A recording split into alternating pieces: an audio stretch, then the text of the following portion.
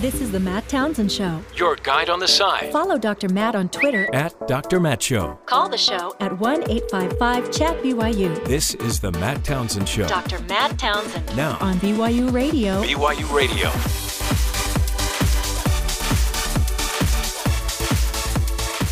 Good morning, everybody. Welcome to the Matt Townsend Show. Dr. Matt here, your life coach, your guide on the side. Welcome to the program. 3 hours of fun, excitement, and what else can we tell you? Solutions. Holy cow. Today, we are going to be taking on the Constitution. What do you think? Is it time to revamp part of the Constitution? Well, according to our guest that we're going to be talking to today, Dr. William Howell, he is the co-author of the book Relic, How Our Constitution Undermines Effective Government and Why We Need a More Powerful Presidency.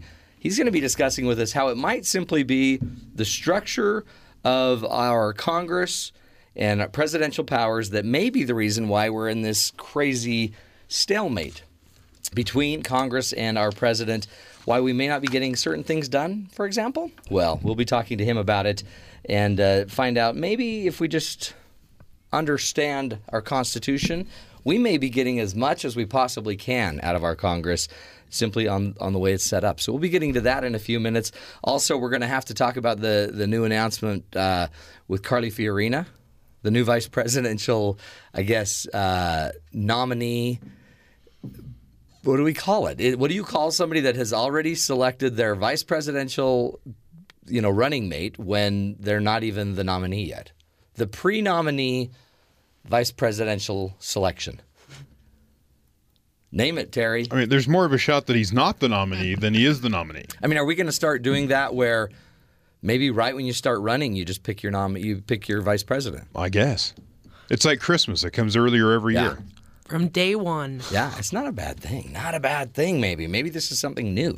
We'll find out about that. Plus, we can't miss the fact that Carly also sang. So we're going to bring up, give you a little chance to hear Carly Fiorina singing a lullaby to Ted Cruz's kids, I guess. It's kind of weird. It's very interesting. We'll get to that again, but this just is very, appropriate for the entire political season. But first, let's get to Katie Jarvis and the headlines. Katie, what's going on around the rest of the country? Bernie Sanders says he plans on letting go hundreds of his campaign field staffers after he lost 4 out of the 5 primaries on Tuesday. The senator said that the campaign wants to put more resources in California in order to get more delegates at the final contest before the convention. He says if he wins, that every one of those great people who have helped him will be rehired. And Ted Cruz did announce that he has selected former Hewlett-Packard CEO and former presidential candidate herself, Carly Fiorina, as his running mate if the Republican Party nominates him. Fiorina endorsed Cruz after withdrawing her own candidacy, and she's become a fixture on the campaign trail. Cruz said that Carly has shattered the glass ceiling, and he said that she's a woman of deep principle. The FBI is not sharing with Apple or the public how it hacked into the iPhone of the San Bernardino shooter because they say they don't have the rights to the information. The FBI's Assistant Director for Science and Technology said that the Bureau purchased the method from a third party that let them get into the phone, but they don't even know the technical details about how the method functions. And a 13-year-old boy with a BB gun was shot by police in Baltimore. Officers shot and wounded the 13-year-old who refused to drop the BB gun that was a replica of a semi-automatic pistol. The commissioner, Kevin Davis, says the 2 detectives were driving when they saw the teen carrying what appeared to be a gun. Davis said the officers identified themselves and the teenager took off running. Officers caught up with the teen and ordered him to drop the gun. Davis says that the teen did not drop it, and one officer shot him in the leg. The commissioner says that he examined the replica after the shooting and couldn't tell it wasn't a real gun. The teen is expected to survive.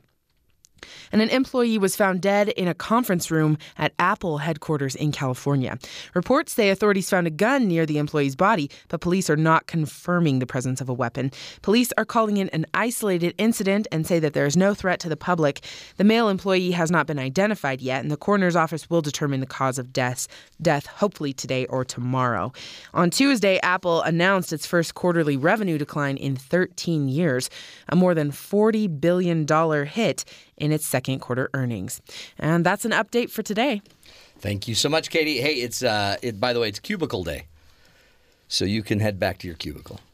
Thank you, sir. And celebrate. What are you going to do with your cubicle today, Katie? Oh, maybe put up some streamers. Take it out on a date. Yeah. Buy it Whisper something sweet nice. nothings. Yeah, buy it something nice. Well, yeah, just talk to it real nice. Good luck, Katie. Back in the cubicle. It's cubicle day, folks.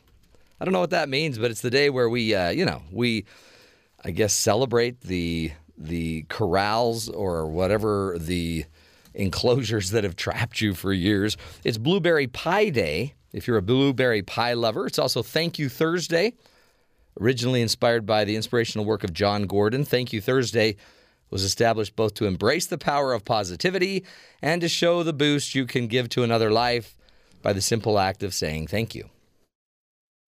So thank you, Terry, for being you. What is this, Sesame Street now? Yes. We like you for being you. We like you for being you. Babe Ruth Day also. Good day. It's not his birthday. No. It's not an anniversary of any big feat that he did. It was more that he was sick and he was going to die soon, and so the Yankees just sort of declared this as his day. And This is his day. He died several months later, I think. Yeah, that's sad. Yeah, it's Like, really you a sad think story. you'd get your day would be like when you hit your best home run or Yeah. you broke a record. I mean, he meant so much to baseball, and they just sort of picked a random day to. Yeah. This is the day that we now know officially you are going to be dying. You're going to be dead in a few months. Sad day. By the way, NFL draft today. This is a big day too for those NFL fans.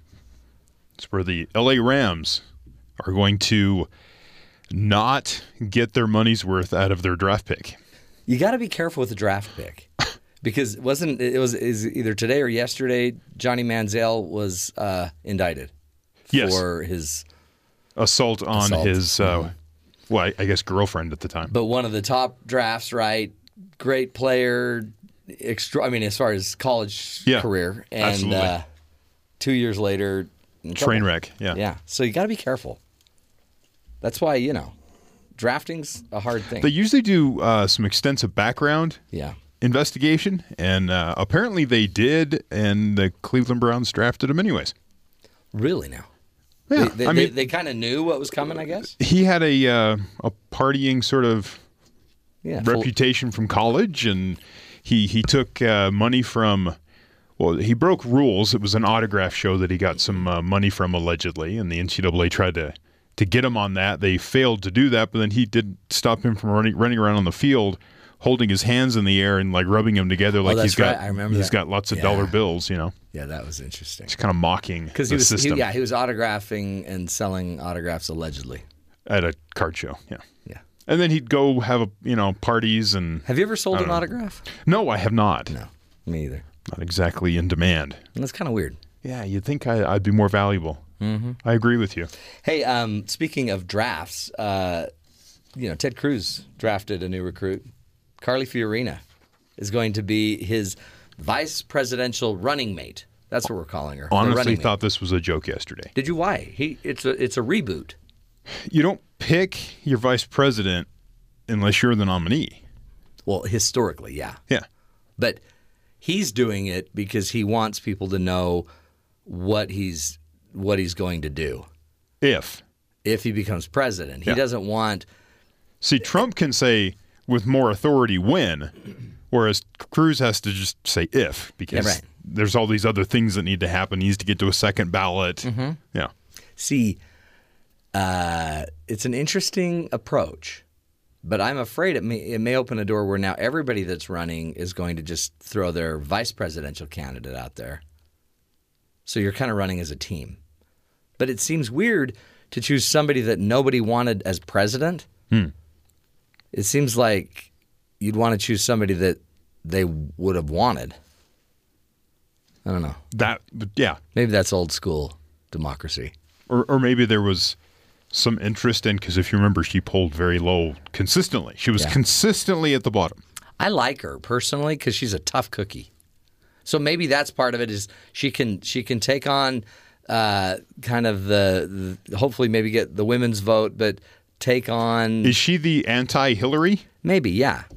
because she can say stuff. We have a woman too? Is that kind of what the Republicans are trying to say? We've got women too. Yeah, it's just like that. In fact, it was also just an interesting kind of reveal, I guess. Carly Fiorina did something you don't normally do, unless you're Barack Obama. She sang. No. Ted and Heidi and Caroline and Catherine. I know two girls that I just adore. I'm so happy I can see them more. 'Cause we travel on the bus all day. We get to play. We get to play. I won't bore you with any more of the song. Wow. Too late. I am so sick and tired of people trying to launch other careers while they're running for politics in political elections. You know she's trying to become a singer. The next Beyonce. I mean, it's pretty gutsy to go sing. Don't you think? Oh, yeah. I would never do it. No. You would never want to hear me do it. No. Carly Fiorina is now running. She's in. Now let's hear what Donald Trump thinks about the picking of a vice presidential candidate. Cruz can't win. What's he doing picking vice presidents? You know, on television they say it nicely. He has no path to victory. He's mathematically eliminated. He has set a record, though. He is the first presidential candidate in the history of this country who's mathematically eliminated from becoming president, who chose a vice presidential candidate. Good point. But what do? You got to do something. He has got to win in Indiana, right? If he doesn't win Indiana, everybody pretty much has agreed he's done. Cruz? Yeah. Yeah, because Trump should be able to, if he wins Indiana, he should be, that kind of just, he's in. He runs the table, or possibly. But I guess the other thing is Cruz has got to play the cards he's dealt, right? So if one of his last cards is a vice presidential candidate to choose that might lift and bolster, hopefully, his opportunities, then he's going to play the card right now. Carly Fiorina, however, says this is just about a battle for the soul of the party. It's also about, by the way, the soul of our party. As I said, the moment Donald Trump announced his candidacy, he doesn't represent me, and he doesn't represent my party. And he and Hillary Clinton are two sides of the same coin. They are the ultimate insiders. They are crony capitalists. They will use this system, as they have all of their respective lives. And I'm not willing to lay down and have that happen. So I'm going to stand up and fight. It's such an interesting battle. Ted Cruz can't get any, support from senators. Or, I mean, historically he hasn't been able to. He's had a couple. Yeah. A couple. So it's a hand. I mean, you could count them in one hand. The GOP, they're in trouble in simply that nobody is really endorsing them, except Donald did get an endorsement, and we don't ever want to forget to talk about this one. You folks are taking a look at the most prepared man in history to step in as President of the United States. That man right there. Bobby Knight. I think the most important thing in the world is that we vote for the best man there is for this job, and you've already met him. I mean, that as an endorsement, you would think, wow, why would anybody want the endorsement of a college coach that was known for their temper and throwing a chair across the court? But he was the Hoosiers coach, right, for however many years, and that's a big endorsement in Indiana. Right. Man. Donald Trump nailed Bobby Knight's endorsement. Well, what do you do? We could talk about the Democrats for a minute. Bernie Sanders. He's needing to lay off hundreds of his staffers. Wonder what that foretells. Well, he says he'll bring them back if they make the general election. Yeah, if they get bigger and make it, yeah. Yeah. He said this. I am very good in arithmetic, and I can count delegates, and we are behind today. But you know what? Unusual things happen in politics. It's a great point. There you go. especially in this election. I mean, there's a lot of things that could still happen that would make him a very viable candidate again. You know, a lot. Oh, well, Hillary could get in trouble for her emails. The FBI could come out and say something. That's still out there? That's still hanging out there. Yeah. Maybe, Trump with this Trump University thing, we don't know where that's going to go. We have no idea where Trump University is going to go. Maybe somebody will choke on a Trump steak. Who knows? Drop like a fly. Yeah. You never know. Or maybe with Sanders, you also, maybe it's not too late to, nominate or to present your vice presidential candidate. Could be. Maybe what they do is they get rid of 200 and they hire one vice presidential candidate. Maybe that's what it is. Yeah. I mean, this could be happening. Retainers are difficult to come up with. So if you get rid of half your staff, there's your money. Exactly. Bada boom, bada Especially boom. when you're getting into, $27 at a time or whatever Bernie's doing. So he could now afford a VP candidate, so he ought to be thinking about it. It seems to be the trend. Interesting. It's an interesting world, folks, and it just seems to get more crazy and more chaotic with every step. Next Tuesday will be a big deal because after Indiana's done, it should be pretty clear what's going down. So we'll be talking about that, I'm sure, every day until Tuesday. But before that, let's get to one of the bigger problems, the stalemate that goes on in Congress. Have you noticed that a lot of healthy legislation, it's not necessarily getting passed? Seems to be gridlock in Congress, as well as between the president and Congress, an inability to connect and really work together for the people. So what's causing this stalemate? Maybe it happens to be our Constitution. According to our next guest, Dr. William Howell will be joining us. We're going to be talking about how maybe it's time to revamp part of the Constitution so that the president has more power to create legislation. For some, that just seems like a nightmare. For others, it may be the answer. Stick with us, folks. We'll be back. We're discussing it up next right here on The Matt Townsend Show.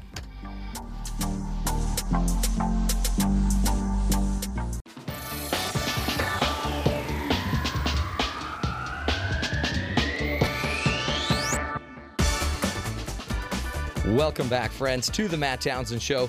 You know, the Constitution of the United States was written over 200 years ago, and the nation in 1787 obviously looked vastly different than it does today, right? Our problems have changed. They've evolved. We're in a global world, a global economy. So that simple agrarian society where the Constitution was founded, maybe some of its tenets don't necessarily play out or apply as we believed they may have.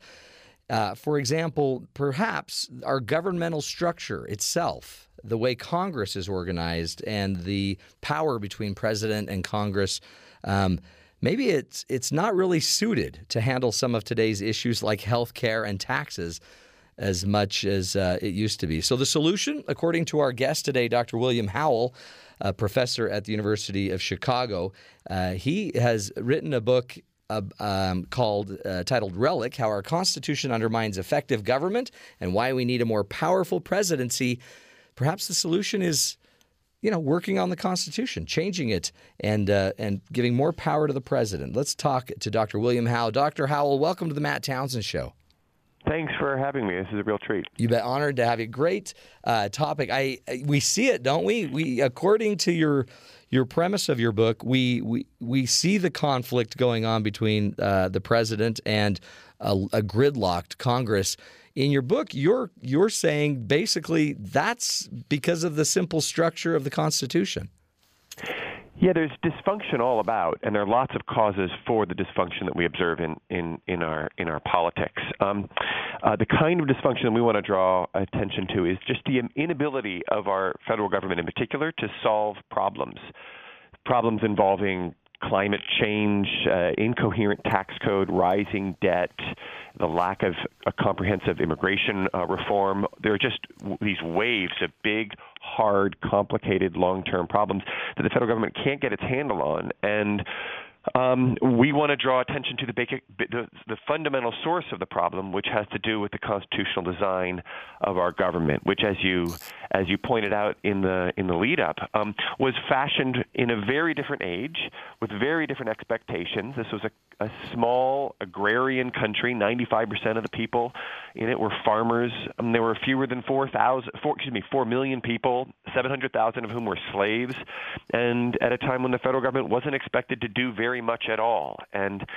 yet the basic architecture of our government is much the same 225 years later. And we are hoping that people will think critically about issues of the design of our institutions and to recognize the need for institutional reform if we're going to get serious about solving problems. I think it's a great icebreaker, really. You've written the book that a lot of even critics say has opened up a wonderful opportunity for dialogue, and I think we couldn't really fully expect everything about a document written 200 years ago to relate and understand to today's day and age, could we? No, certainly not. And that was something that the founders themselves recognized. They recognized that they couldn't see all that awaited. And Jefferson, foremost among them, called upon future generations to not, be beholden to the dead, but rather to start afresh every 17, 18 years and write the Constitution anew. Now, that's not what we're calling for here. What we're calling for is adaptation and a constitutional amendment. We can talk about what that might look like, but really it's about taking ownership of our age and to recognize the problems that we face today as the founders faced in their day. It's just that their day was very different from ours. Yeah. And they had very different values and different expectations of their government than we do. And rather than trying to recover this point of origin, to sort of go back and to think, what would the founders do, and to take that advice and simply run with it today, what we want is for us to do what they did, which is to think for ourselves and to think what kind of institutions do we need so we can actually get some leverage on these big problems that we're having such a hard time attending to. Talk to us about how you see just how the Constitution itself has hindered. I mean, because it was engineered in a way that it may have hamstrung Congress or the president. Where do you see maybe some potential changes in just the structure, the overall, institutional engineering needs to be fixed? Sure. So, there are two big problems that we draw attention to. The first is just separation of powers. The problems insofar as they hinder the ability of the government to solve and address the challenges that we face today. Separation of powers, right? Power is divided across the various branches of government to the federal level, and it's divided vertically through a system of federalism. And so nobody is effectively in charge, and it becomes very difficult to coordinate across the various branches of government to get stuff done. Okay, there's that. But the piece that we really focus on and that we want to actually do something about is the fact that Congress is the first branch of government. We don't have a system of co-equal branches of government. That's not what the Constitution created. It created a system wherein Congress, a collective decision-making body, would be the first branch of government. It would be the locus of decision-making. And Congress is designed in a way that channels and promotes parochialism, short-term thinking, by virtue not of the design of the institution, right? People are elected from districts and states. Right.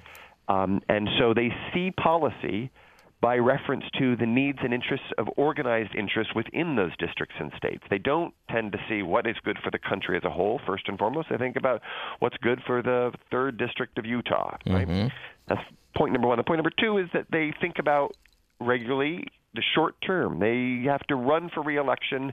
And so when you talk about getting a handle on something like the debt, they aren't thinking 20 years out, what might we do to attend to the problems 20 years out? They're thinking about what impact any change that we make today is going to have on their constituents today.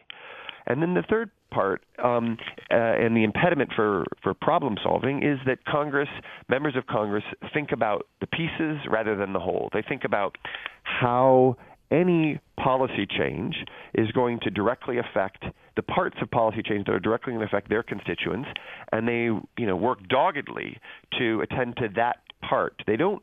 Their energies aren't directed towards fashioning coherent, systematic reform that has integrity as a whole. And when you have then the first branch of government channeling these pathologies, it becomes very difficult to affect meaningful change. Oh, man. Well, even as you've explained it, it's like, yeah, if all of a sudden all I care about is my election in 2 years, and I have, I have corn growers in my district, then we're going to talk corn. And that's exactly right. But I guess it seems like that was part of the goal of the founders, right? So that you would still be represented in your local area, but then, like you're saying, we don't end up necessarily looking at the betterment of the entire country. I think that's right. There is a way in which, again, the founders created a government that, one, wasn't expected to do very much. They wanted to guard against the tyranny of the majorities. They wanted to build in lots of checks against the exercise of any kind of authority, and they were primarily concerned about the representation of local interests, and that's the government that they created. And that's what we have, but we've outgrown it. And that's what we live with 225 years later. So this isn't to say that local interests shouldn't be represented, right? We don't want to denigrate the importance of local interests. But when local interests are the agenda setters, when they're the ones in control, again, it becomes very difficult to fashion systematic reform that makes sense for the country as a whole. There are reasons why the tax code is a complete disaster and is filled with loopholes and carve-outs and exceptions. It's because that's the handiwork of a collective decision-making body where each individual, each legislative entrepreneur is trying to carve out a piece for his or her district, the organized interests that he or she is working on behalf of. Likewise with the Affordable Care Act, which is, as a legislative accomplishment, is a very big deal, and yet it is filled with, again, carve-outs and exceptions and special privileges given to organized interests. It is not a coherent piece of legislation that is trying to create systematic reform that cuts down costs in a systematic way and attends to the health of Americans in ways that are most effective and efficient. It's the handiwork, again, of a collective decision-making body. And presidents are different. Presidents have a different outlook than do legislators. And so our interest in thinking about giving a space for presidents to play a larger agenda-setting role is to privilege the unique view that presidents have in our system of separated powers. Yeah, in fact, you bring it up a lot in some of the articles in the book that I've read, and we'll have to take a break and talk about it after the break, but the fact that presidents worry about their legacy. They're not worried about an election necessarily in 2 years. They're worried about their presidential legacy in the whole of the country and in the whole of the history. Let's take a break. Again, we're speaking with Dr. William Howell. He is talking to us about his book, Relic. He's co-authored the book with Terry Moe, Relic, How Our Constitution Undermines Effective Government and Why We Need a More Powerful Presidency. We'll be back. More with Dr. Howell in just a minute. Stick with us, folks. This is The Matt Townsend Show.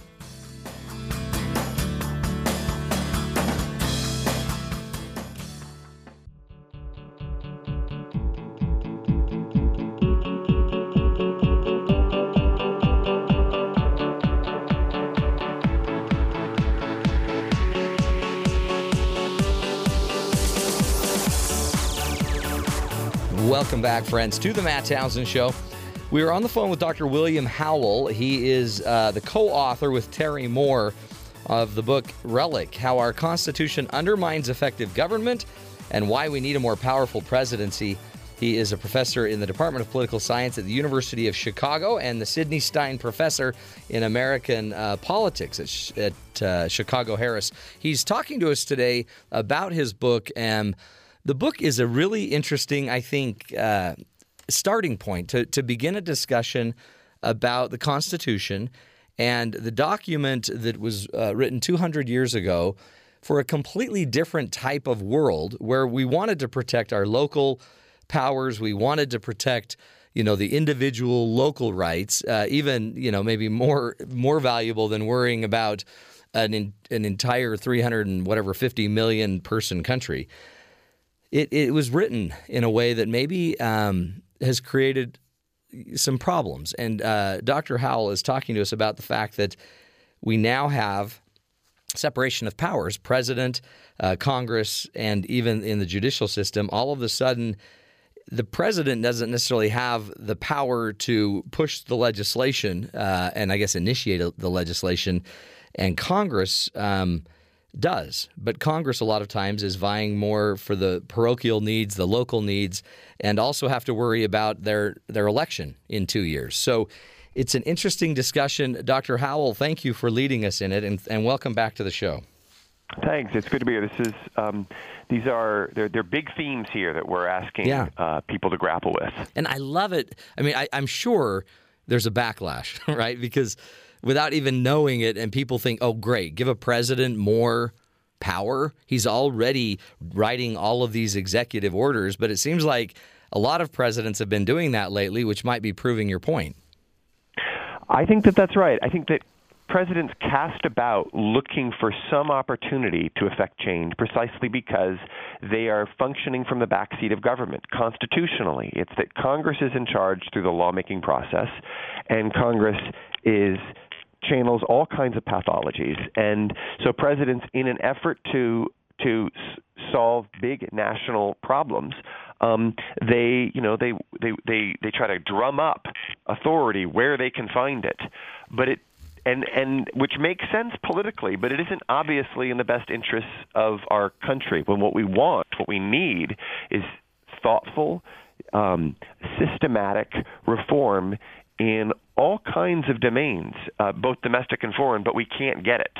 And so what we're encouraging people to do is to think about, again, that point of origin and how the system of government that we have might be refashioned in a way that allows for effective government. So do you sense if we could go in and actually start to rewrite parts of the balance of powers, what would you see would need to take place? Well, what we call for is a more powerful presidency, but not a generically more powerful presidency. It's a presidency that would take advantage of the unique perspectives and commitments that they have in our politics. I want to be clear about what those are. So whereas legislators pay attention to local interests and privilege those, presidents uniquely in our politics pay attention to national interests. They are the only people who are elected by the nation as a whole.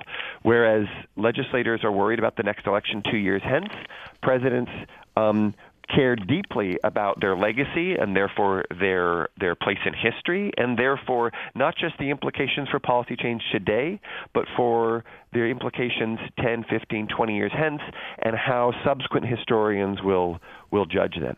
Whereas legislators pay attention to the pieces, presidents who sit alone atop their governing institution pay attention to the whole, both as they fashion the executive branch and then also as they try to fashion policy. They think about how the parts of policy can fit together in ways that actually make sense. And so what we call for when we say a more powerful presidency is a presidency that will be able to set the terms of debate, because we need debate about these hard problems. This is not about just handing the keys over to the president. It's about letting the president set the terms of debate and increasing his, someday her, agenda-setting powers. And this is not to the exclusion of traditional lawmaking as we understand it. It's not about quashing local interests. It's about letting presidents come forward and articulate a vision that then legislators have to deal with, and have to deal with on the president's terms. So there, it seems like in some ways they're already doing that, like in the presidential election, this process that we're all kind of going through is they will propose their ideas, but you're saying they can't come out and initiate legislation. Normally, historically, wouldn't they just go partner with senators and congressmen and women and put an agenda together and then propose legislation through their team of congressmen and women? That's what they do. So presidents can't formally introduce legislation on their own. They require a friend within Congress to do so. But then once their policy is introduced, legislators set to work on doing what they do best, which is introducing all kinds of amendments and carve-outs and exceptions to attend to their parochial interests. Yeah. Exactly. And then they also do what they do best, which is to delay and to duck and dodge. Yeah. So often presidents, they simply can't get a vote on a policy proposal that they put forward.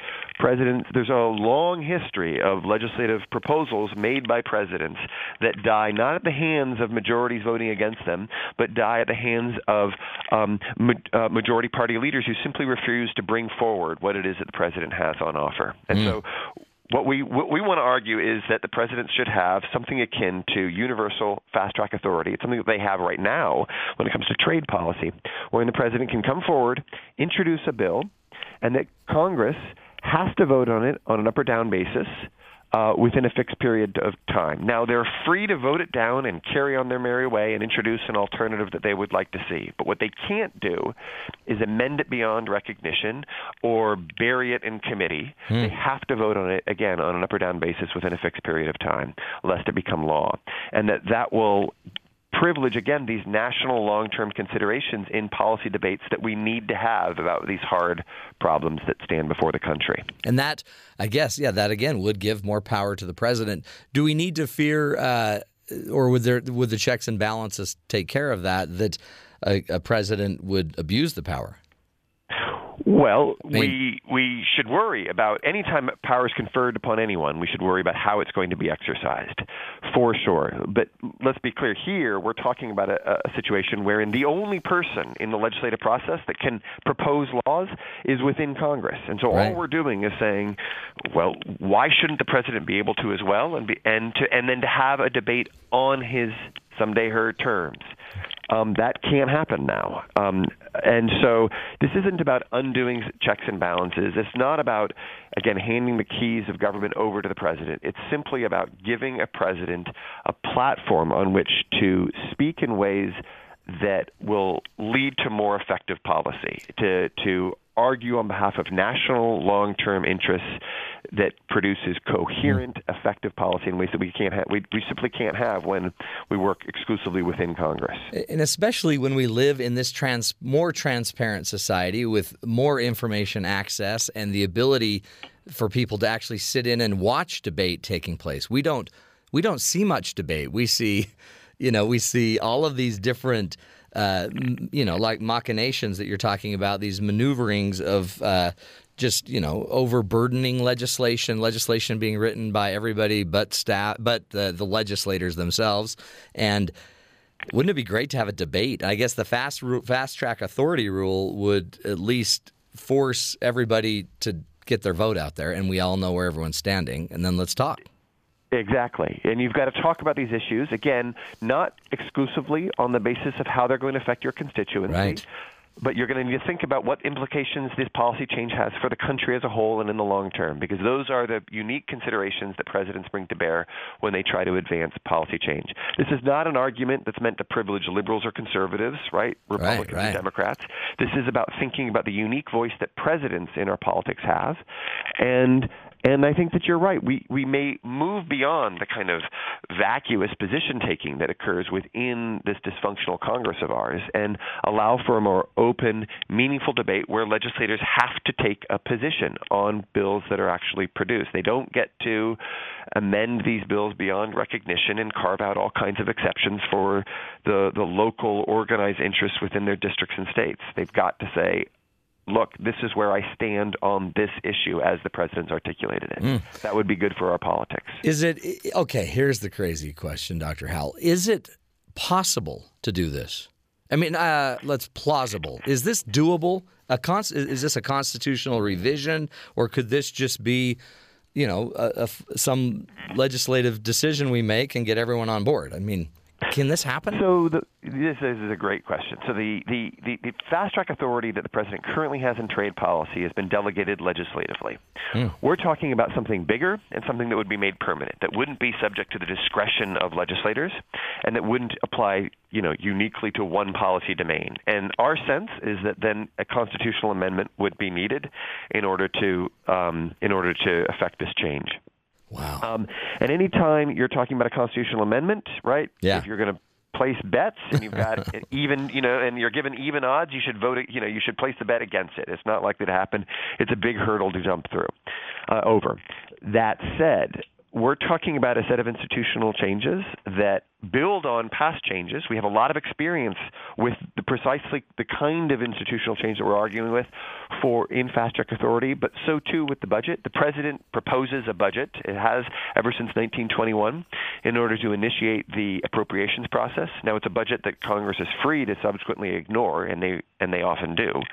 But we have experience with presidents playing a larger proposal-making role. I think there's lots of disaffection in the American public with the capacity of our government to solve problems, and the problems that we're talking about are real. Yeah.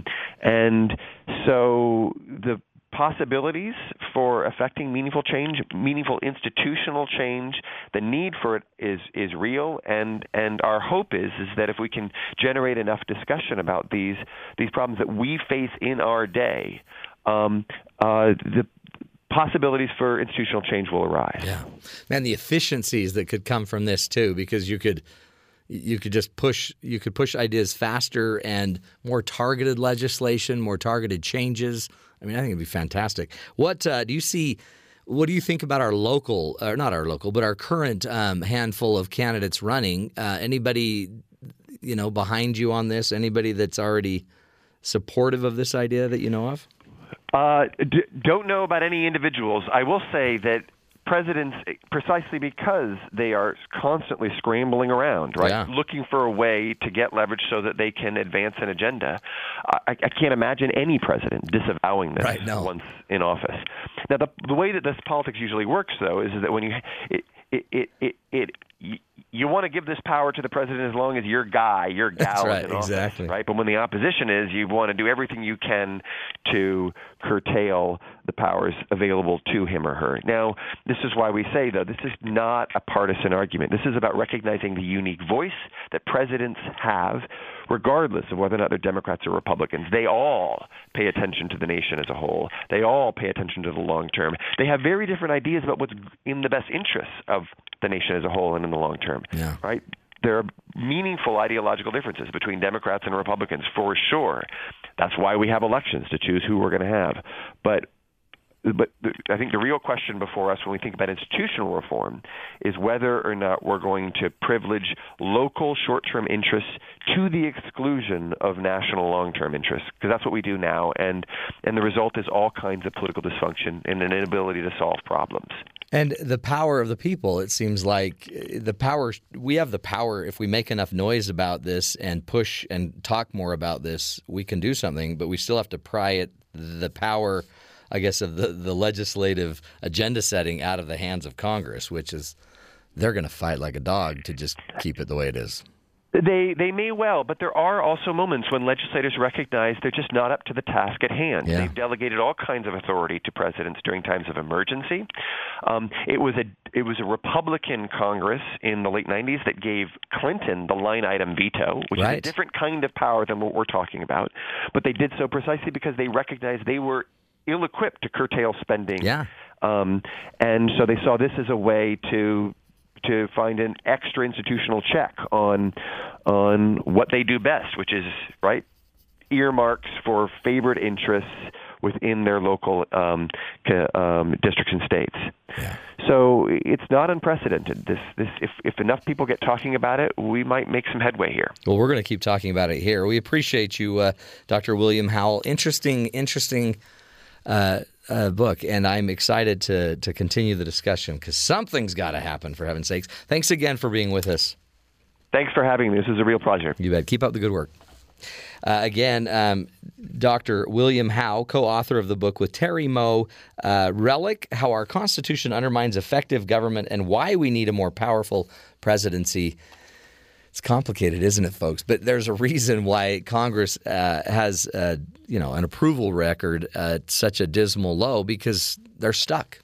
And something's got to give, and we're afraid of it. I get it. We don't want to give anybody too much power, but the reality is you still have a vote. You still have a say. So stick with us. We're going to continue the discussion on the other side of this break, but also throughout the rest of the time that I'm doing the show. We have got to create some change, and the change is going to have to come from the people, folks. So it may not come from these great hopes of candidates that we see. In the end, it might just have to come from the people pushing back on the local level even. Well, stick with us. We'll be right back. This is the Matt Townsend Show.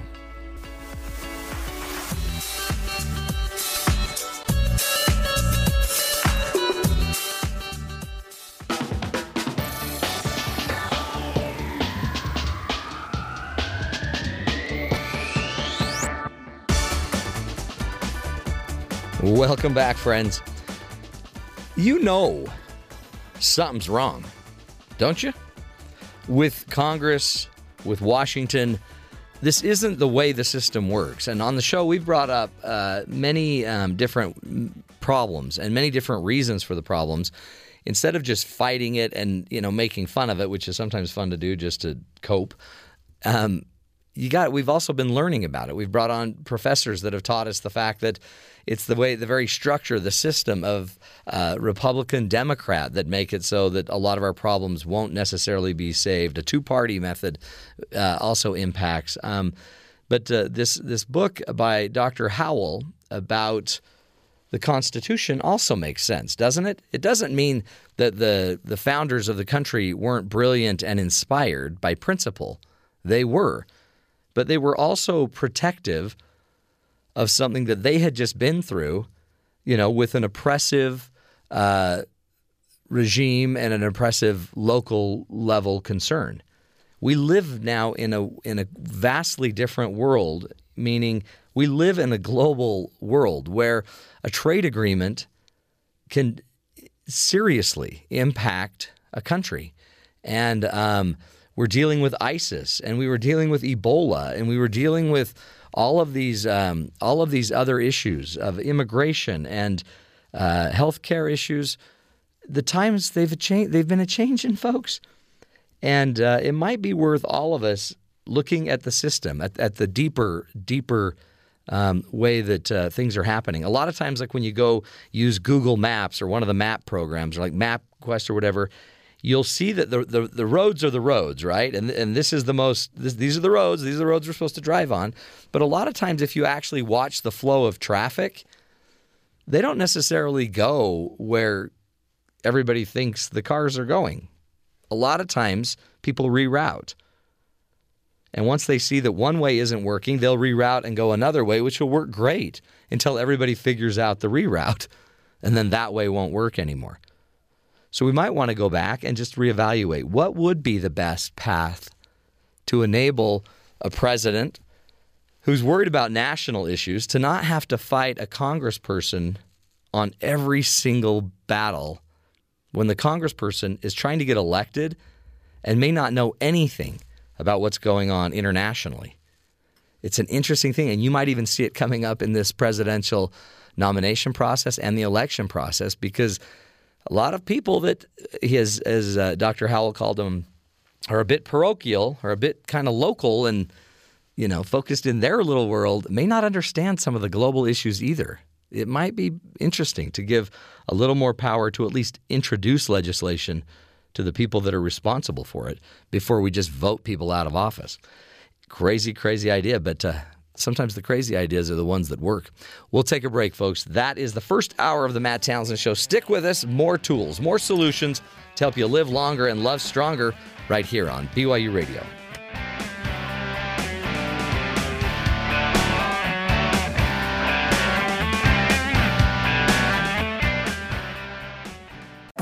This is the Matt Townsend Show. Your guide on the side. Follow Dr. Matt on Twitter at Dr. Matt Show. Call the show at 1-855-CHAT-BYU. This is the Matt Townsend Show. Dr. Matt Townsend. Now on BYU Radio. BYU Radio. Good morning, everybody. Welcome to hour number 2 of the Matt Townsend Show. We're taking you on the journey of life. None of us were born necessarily with a blueprint. None of us had an owner's manual. So you have to figure it out as you go. And the goal of this program is to give you the tools, the information you need to have a healthy life and deal with the real situations you got to deal with. Today, great subject we're going to be covering. How about this? Have you ever interviewed somebody as a manager and you hire them for the job and you find out later they just aren't the right personality, right? They don't really do well with pressure. And you just hired them for, I don't know, emergency room physician. It's a big deal. And today we're going to be talking with Dr. Anna Hartley about how you, what might be a better way to make sure that your personality fits with the job you're doing. If you are in a job, you got to make sure your personality jives with it. And there's a lot of self-reflection and introspection we can do so to make sure that you don't go running into problems. But also, as people that are doing the hiring, we might want to check into it more. There might be better ways than just, an interview to find out if their personality works. So we'll be getting into that in just a few moments, which is important. If you're sitting there in a job that stresses you out and you come home and you can't handle it, you probably need to listen up. If you also notice you're shutting down, you're giving up, you're not connected, the people at work are driving you crazy, you're stressed every time you're there, you're depressed when you leave, then listen to the show for the next hour. We're going to be giving you tools, information, research to help you through that. We also, of course, will be thanking you because today is Thank You Thursday. So thank you for listening, and thanks to everybody who makes it possible to do this show. Also, thank you, Katie Jarvis, who will now give us the news. Katie? Thanks, Matt. Ted Cruz announced that he will select former Hewlett-Packard CEO and former presidential candidate herself, Carly Fiorina, as his running mate if the Republican Party nominates him. Fiorina endorsed Cruz after withdrawing her own candidacy, and she's become a fixture on the campaign trail. During a rally in Indiana yesterday, Donald Trump asked the crowd why Ted Cruz felt it was necessary to choose a running mate. Earlier in the day, Trump released a statement calling Carly Fiorina a desperate attempt to save a failing campaign. Officials say Prince had prescription painkillers on him when he died last Thursday. He was 57 years old. The Sheriff's Department has asked the DEA to figure out where the drugs came from and what prescriptions Prince currently held. It remains unclear if the prescription drugs played any role in the death of the superstar. A cause of death isn't expected to be made official for weeks. America has officially instated the Army's first female infantry officer. Military officials announced that Captain Kristen Griest will become the nation's first female Army infantry officer. She is one of the first women to graduate from Ranger School, and she's expected to graduate from the Maneuver Captain's Career Course today. The Army says that 3 enlisted women have signed up to become infantry soldiers and will likely begin training in 2017. In December, the Secretary of Defense announced the military was lifting all gender-based restrictions on service, allowing women to serve in the infantry, armor, and special forces fields. And SpaceX will be sending a spacecraft to Mars by 2018. The company tweeted that the plan is to send its free-flying commercial spacecraft named Dragon to Mars as soon as 2018. In 2012, Dragon became the first commercially owned craft to deliver cargo to the International Space Station and then safely return to Earth. Engineers are developing the modifications that would allow the new craft to fly a crew on the Mars mission. It's the only spacecraft of its size currently capable of returning a cargo load. And that's an update for today. Dragon. Dragon's a great name for it, don't you think? Dragon. Dragon to Mars. I mean, it's funny. You got to choose the name of your spacecraft carefully, right? Because they use a lot of acronyms and stuff, but Dragon, that's cool. Because then all of a sudden, if aliens find you, they might be intimidated because you're a dragon. Exactly. Why don't we just call him Kitty? Cute puppy. Bun Bun. Bun Bun. Squeeze. Kiss, kiss. Anyway, Katie, thanks. Great work as usual. And to everybody, again, happy Babe Ruth Day to you. The Babe, the Babester. We've got we got a great topic we're going to be covering in the next few minutes. Dr. Anna Hartley will join us and talk about an article she wrote where she, got into a job and just didn't have the right personality for the job. And some of her key learnings behind all of that. Has that ever happened to you where you got in there? I remember having a job once, and every single time I woke up and would go to this place to work, my head was spinning like, oh, are you serious? This isn't me. Why am I doing this? So we'll be talking about that. And one thing, by the way, for sure, let me just give you some advice as your life coach. You got to be careful if you're an Uber car driver. You got to be careful. They've had a lot of issues. Either bad drivers or bad passengers or just kind of a collective of both. It's kind of...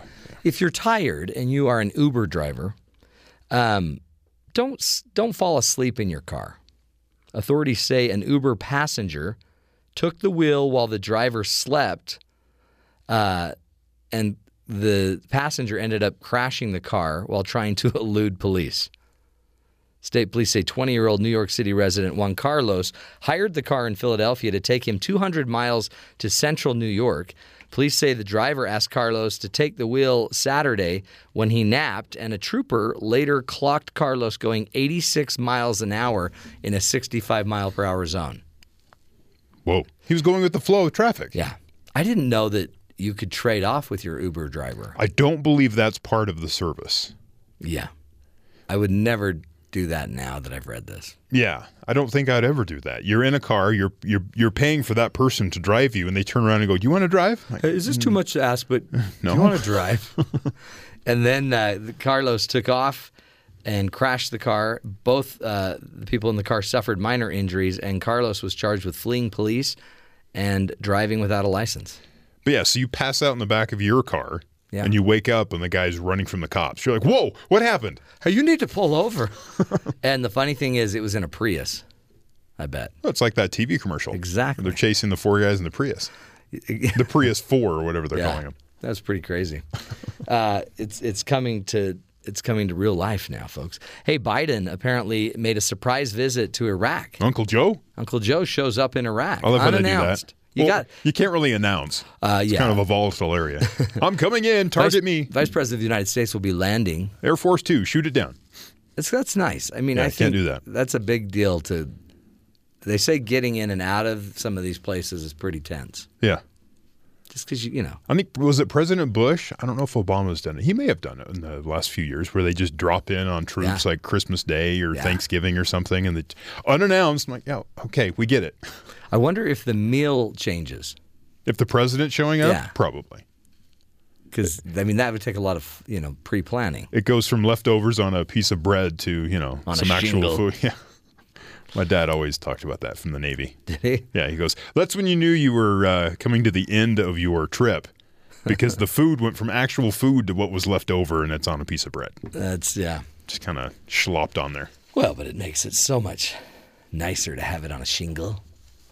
Who doesn't want some tuna? Tuna helper. Tuna helper on a shingle. It's not even tuna helper. That's giving it too much credit. That's true. That's true. Do you want an update on a story? Yes. I'm trying to see if I find it. Give me here. the latest and the greatest. So Donald Trump had some issues with the registration on his airplane. Yes. Yeah. We found that it was one of his jets had kind of delinquent, I guess, on expired. getting the paperwork in. So it says Donald Trump has managed to solve his jet problems, and all he had to do was sell his private Cessna to himself. He actually sold the plane to company DT Endeavor, which is controlled by Trump, after the FAA grounded the plane last week because of an expired registration, reports The Hill. The new owner can register the plane almost immediately, while a registration renewal can take a while, reports the New York Times. The plane was back flying on Monday. As for all those expiring notices that apparently went ignored, Trump said that they were sent to the wrong address. Oh, wow. So he sold it. We talked earlier this week about from one company shell companies, to another right? company. So he's got all these different companies. He just sold it over here, did some paperwork, and they're back flying. Or he would have had to pay late fees, fines, and other things to register it. Right. So he sold it to himself, and they're back flying again. See, again, Donald Trump taking advantage of the system. but it's within the rules. If he were that adept with the delegate count, he'd already be the president. Interesting. Okay. He just set it up for himself. Good news. Right? Good news. That's right. That's right. What other headlines are you chasing, Terry? Do you know what Chobani is? Yes. A Chobani is a staph infection. No. Okay. It's yogurt. Oh, I love Chobani. Greek yogurt. Is that how you say it? I believe so. That's how I say it. Chobani. I probably am saying it wrong, but whatever. Everyone gets the idea. I love it, yeah. People who took a job with the then fledgling yogurt company named Chobani a decade ago in upstate New York have to be pretty happy with their decision. On Tuesday, the founder and CEO, I'm not going to say his Turkish name, announced that employees were getting a stake in the company based on tenure. A Donald Trump stake? No, like stock. Okay, wow. Stock in the company. The That's average great. payout works out to be about $150,000. But those who have been with Chobani from the start would receive more than $1 million, reports the New York Times. How cool is that? The owner is divvying up 10% of the company's shares to among his 2,000 full-time employees, and they'd be able to cash in whenever the company is sold or goes public. That is great. There's a hero story right there. They're worth like $3 billion or something. And they don't have to do this. No, he's doing it because these people were there from the beginning. Yeah. They built this company, and now they have a stake in the quality of work they do. That is great. That's success. That's how you do it, right there. So he's a 43-year-old Turkish immigrant, the guy that owns the company. Is his last name Chobani? No, it is looks like ukulele, but it's not. Okay, he's not. Turkish. So okay. He converted an old craft plant into his Chobani factory 10 years ago in South Edmonston, New York, with help from a loan from the Small Business Administration. He is has a philanthropic track record, which includes a foundation which he donates 10% post-tax profits.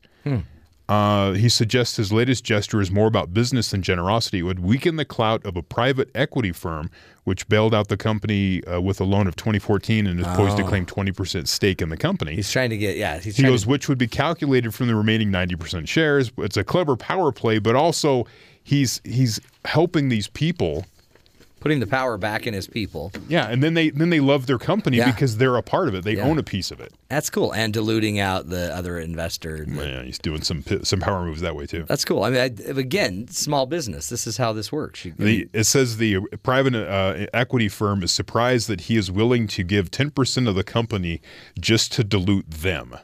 Yeah. He goes, he's just trying to hurt us. He's like, well, where would you rather the money go? To people that are making the product, who've been there for 10 years from the beginning and built the company, or a private equity firm? See, this is what Bernie Sanders is about. Right. Taking it to New York.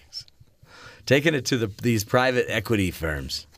The funny thing is we hate them and we love them. We need them to build a Chobani and to have enough money to go buy a craft plant and refit it. And then we want them out of our life. Yeah. It's like you can't get any return on your investment. But yeah. Interesting stuff. Well, that's cool. Well, that's business 101. Joining us in just a few moments, Dr. Anna Hartley will be with us, and we're going to be talking about the interview. When you're getting hired and you're going to be interviewed, are the interviews that you go through the best way to determine the best candidate? She argues probably not. There's probably better ways to figure out if the person you're talking to is going to fit in, if they're going to have the right personality, the wrong personality for the job. She's from the Department of Psychology at Wake Forest University. She'll be sharing with us her latest work. Stick with us. This is the Matt Townsend Show. We'll be right back.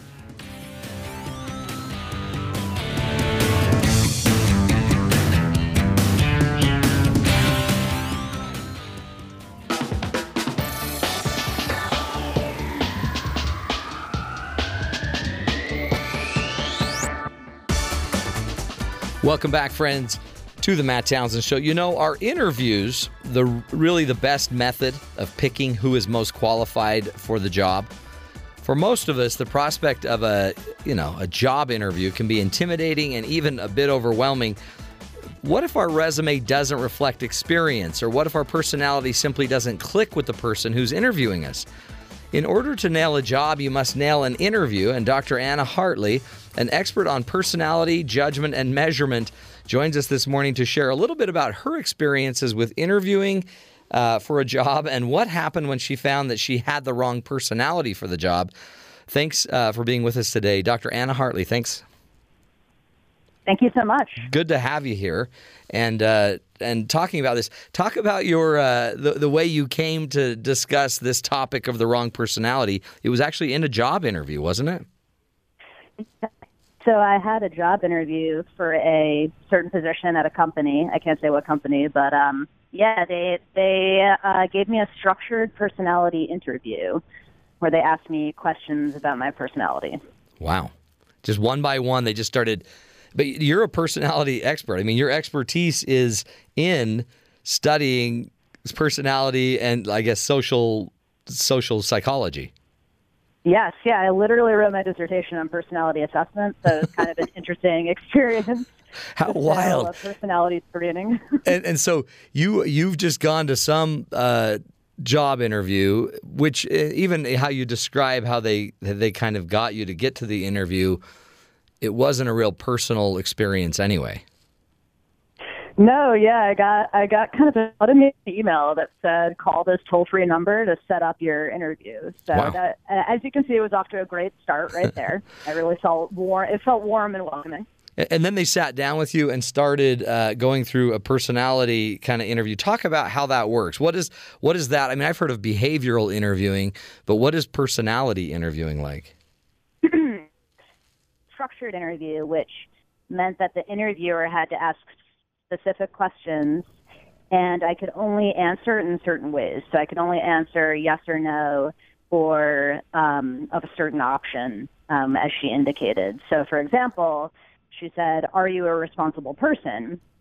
And I would either be able to answer yes or no, but I couldn't answer anything in between. Wow. And what is the goal here? I guess this is to actually see if you have the right personality that they need for this job. Yeah, I mean, I've thought a lot about it. I think it's partly that, and I think it's partly to see how you do in these kind of intense, structured interview formats where you kind of have to, it's almost a forced choice format where you have to choose between two options, which aren't great. So, for example, one of the things that asked me was, are you the most responsible person you know? And I couldn't, I had to answer yes or no. And that can, that's like kind of a murky question. Yeah. I mean, what if you don't know anybody?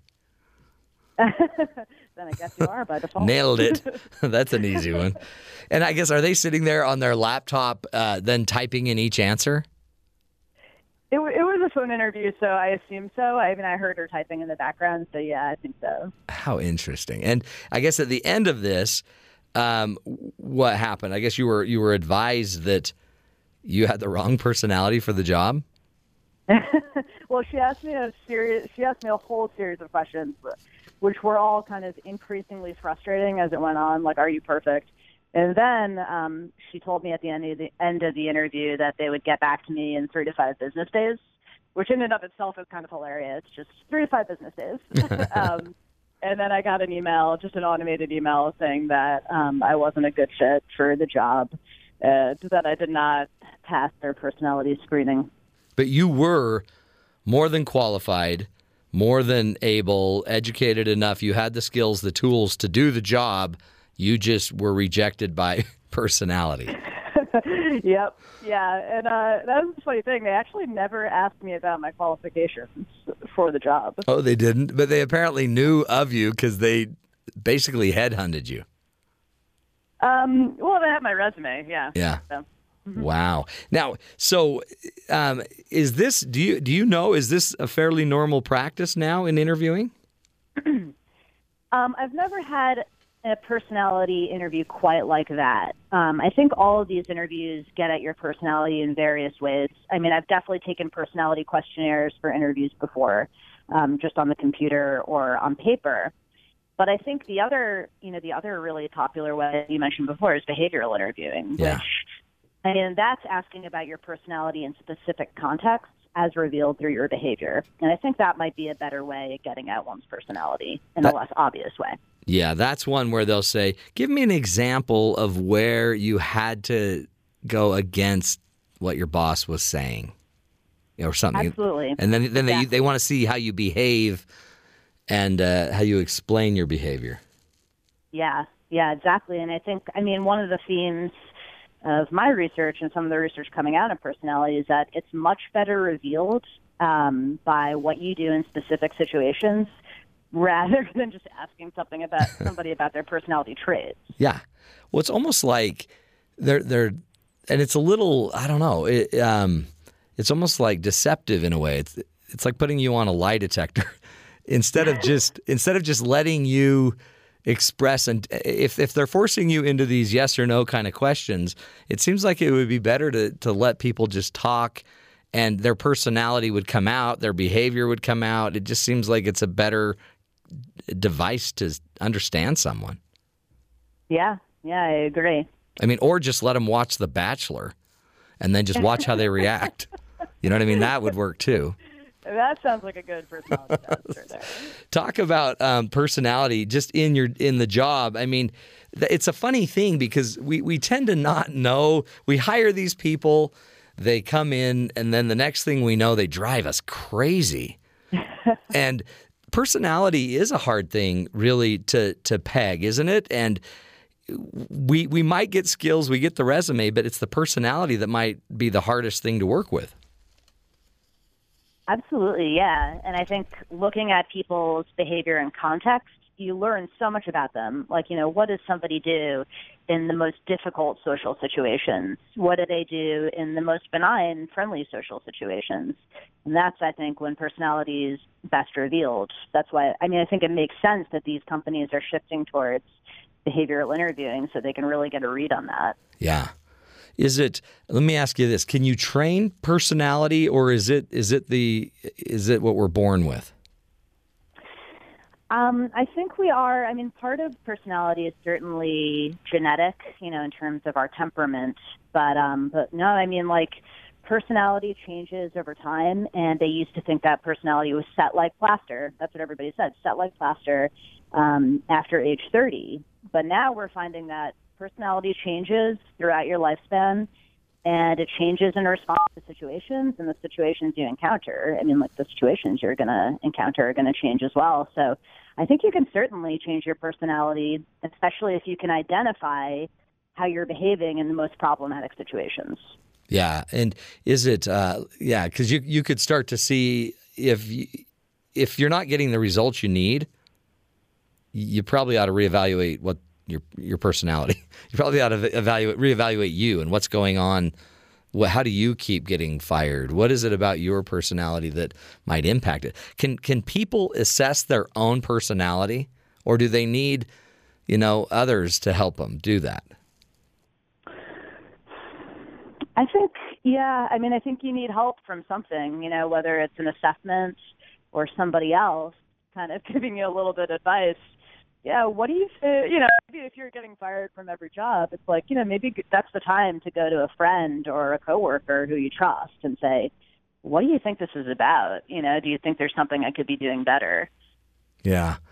It's such a crazy science. And I look at businesses and I sit there and I think they're doing a personality assessment. Probably some company has come from the outside, pitched them on the idea that this is brilliant. We will get in and assess each of your jobs, each of your, different workplaces, and figure out the ideal personality type. But it seems like that's just a myth.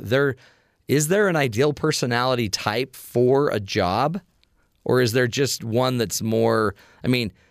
You could be an introvert and love sales. Yeah. Right. Yeah. I think. Go ahead. Yeah. I think that. I don't know if there's a personality type, but I think certainly qualities for certain jobs are great to have. I think flexibility, for example, is something that is probably valued in many jobs. But I don't know if there's a personality type because, you're absolutely right. Sometimes introverts excel. I know introverts who are journalists. Yeah. And they love that. So it really I think it just depends on who you are and how flexible you're willing to be, and if you can gain those specific qualities that are good for the job. Right. And in the end, I guess we had a guest on yesterday that was just talking about the fact that even in social or in psychology and a lot of the research we're doing, it's always kind of been the nature-nurture argument. And because nature was always harder historically to figure out, genetics and DNA and everything, that was more difficult than just figuring out some of the influences dad or mom may have directly. We tend to overlook genetics.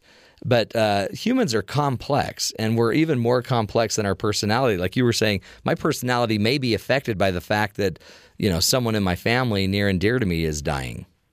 And that may adjust me for a year. Absolutely, yeah. Yeah, our personalities change. And, I think that in terms of environment versus genetics, as, more of a psychologist and less, on the biological side of things, I just focus on what I can measure. And we can measure things in people's environments and how they react to them. Right.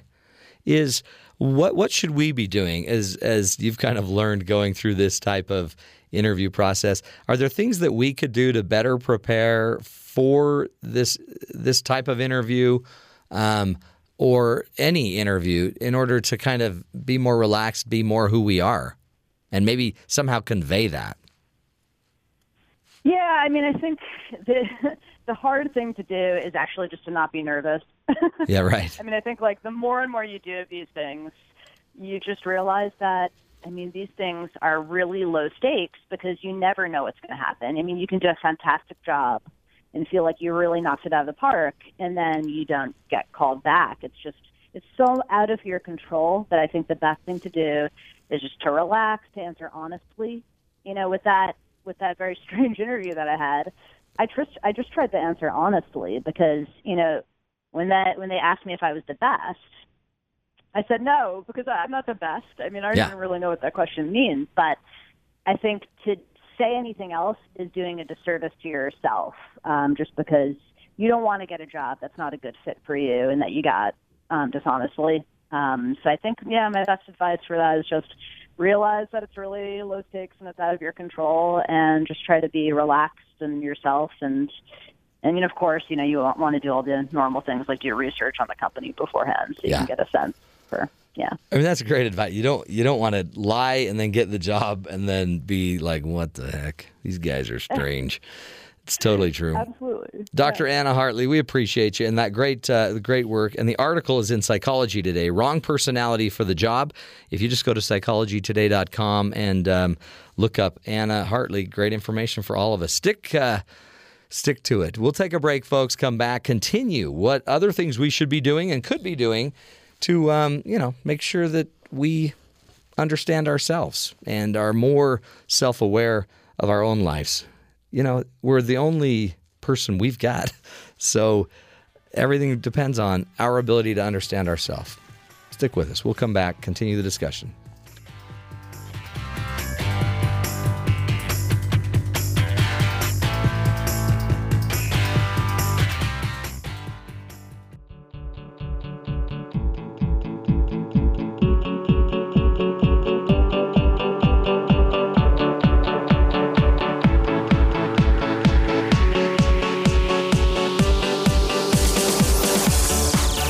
Welcome back, friends, to the Matt Townsend Show. Jobs, they're hard to get, right? And for the last 10 years or so, there's a lot of pressure. The economy was falling apart. Everybody was closing doors. You needed to get a job. So then all of a sudden you go jump in on a job and you're thinking, I'll get another one when life gets better. So be careful when you are when you're going in for your interview. You don't need to be psyched out, but you could just be yourself. Like I remember Terry's interview for this wonderful job. Wasn't that great? Remember you were sweating all over? I was. I had a jacket on. Oh, did you? Yeah. Were you wearing a jacket? It was kind of a cold day. I wore my leather jacket because I thought it was more of a power type jacket. Walked in, sat down, and just sat there and comfortably explained to you. It was kind of a mansplain situation. It was weird. I was just telling you all how to do your jobs. Uh-huh. Complimenting you, but it was kind of backhanded too. And then I remember your jacket kept making squeaking noises. Well, it does. Yeah, a little bit. I had a nice tie on. Did you? Yeah, I dressed up. I don't remember the tie. Yeah. I just remember upper lip shaking and you're sweating profusely. I wasn't like intimidated. I figured I've done this before. You guys are the ones coming to me, so.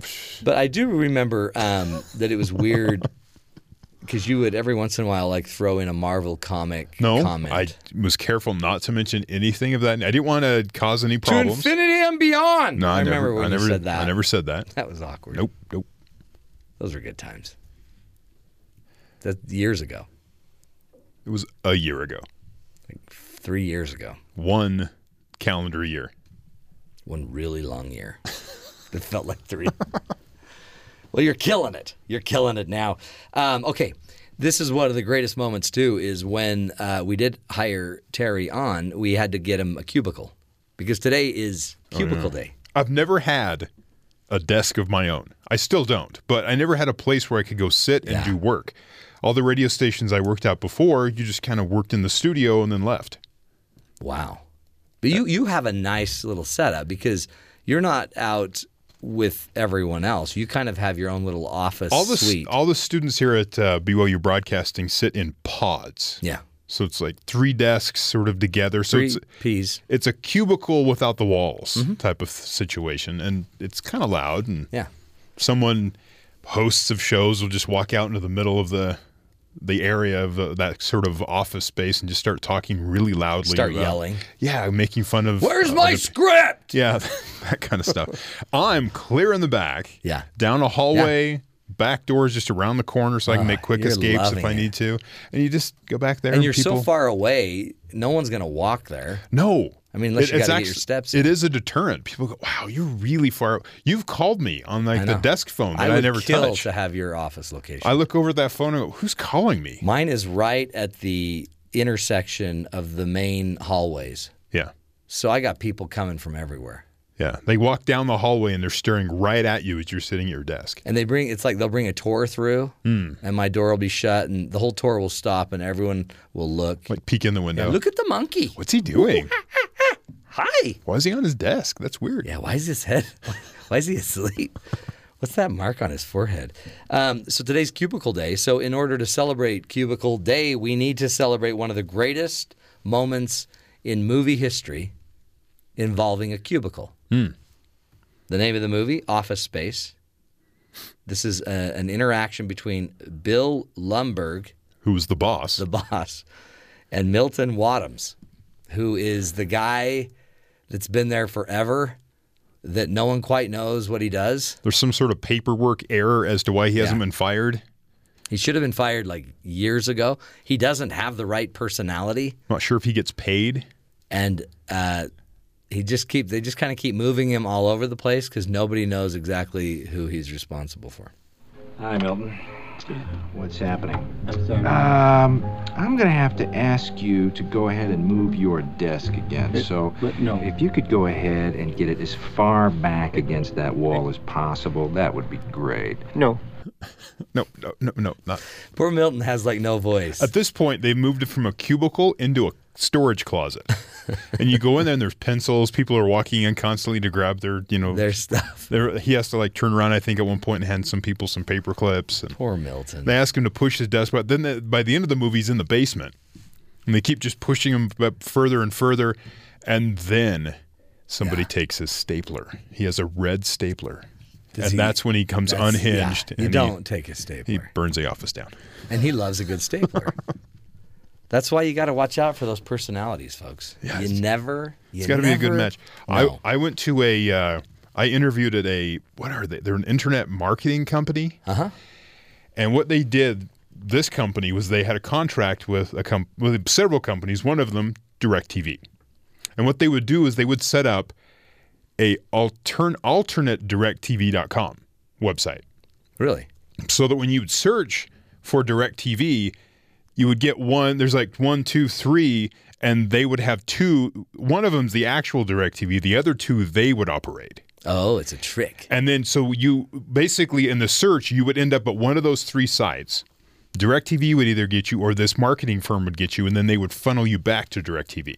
Oh, wow. Yeah, so I'm like, is that why every search that I do, I always end up at the same place? Maybe. It just seemed odd because when it comes down to it, you don't know who owns the website when it's even the name of the company.com.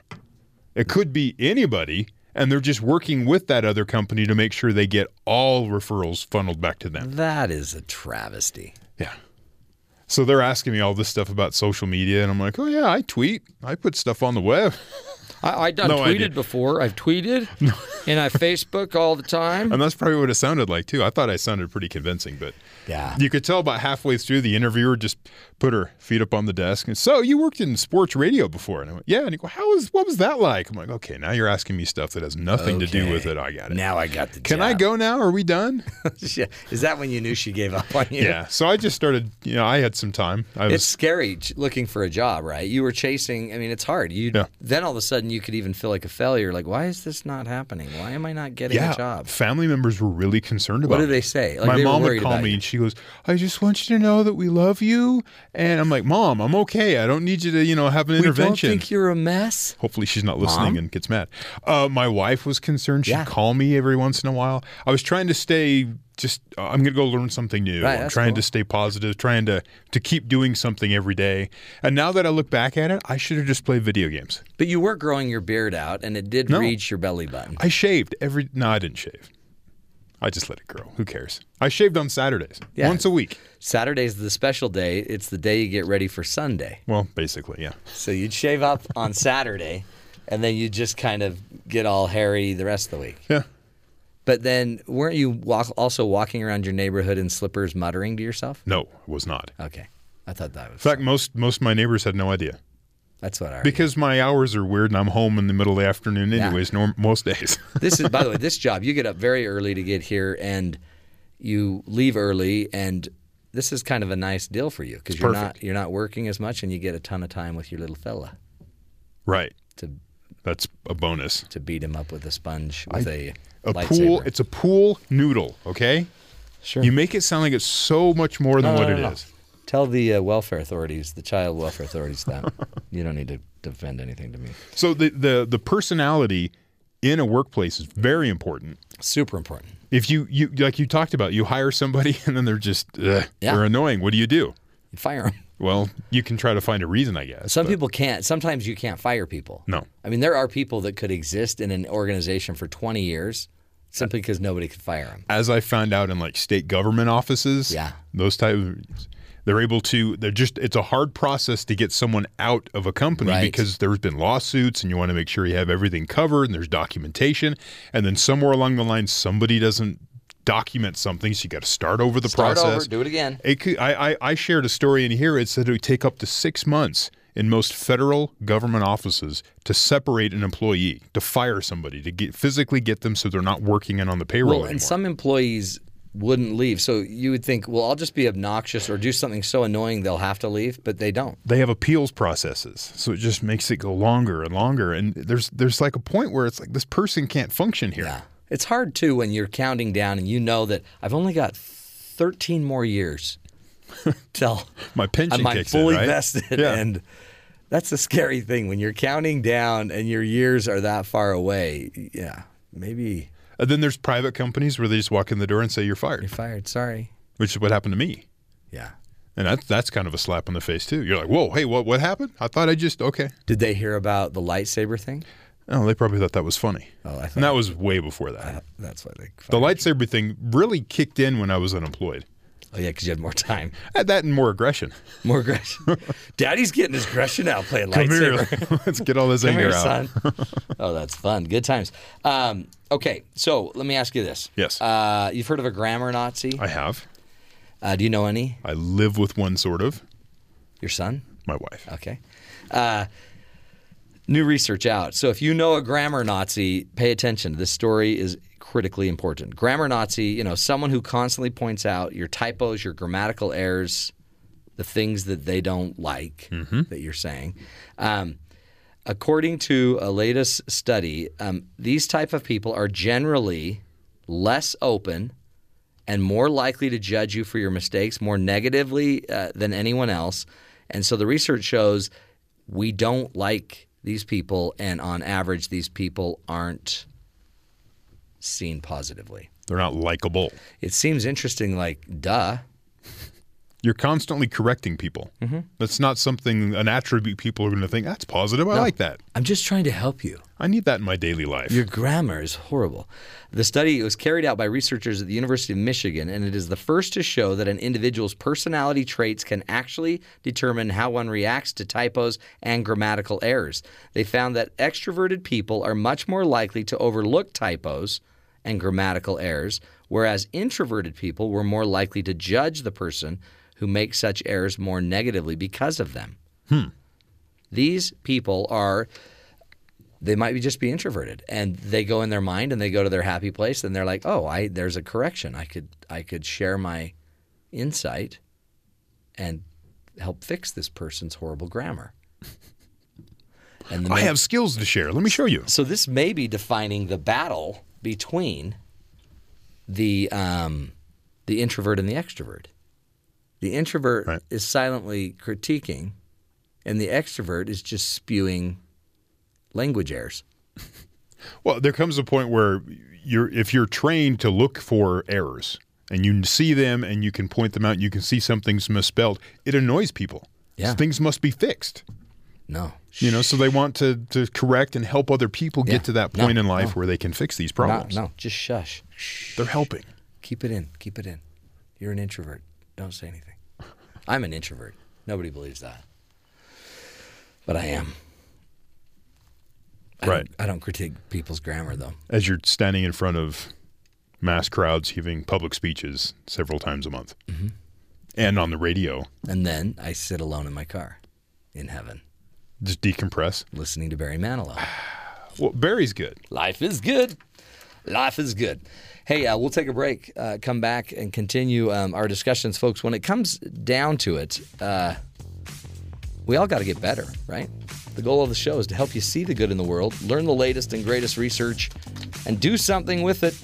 Stick with us. We'll have fun. We'll be right back.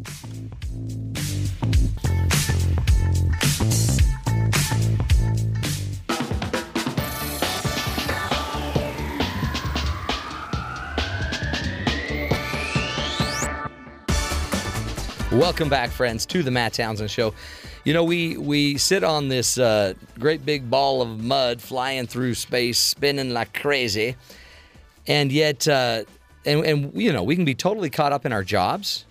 You know what it feels like to be worried about the 3 meetings you have this morning on the way to work, plus you got a ball game at night. You don't know how you're going to get there because and your wife's got that meeting tonight, and so at times it's complicated. It's hard.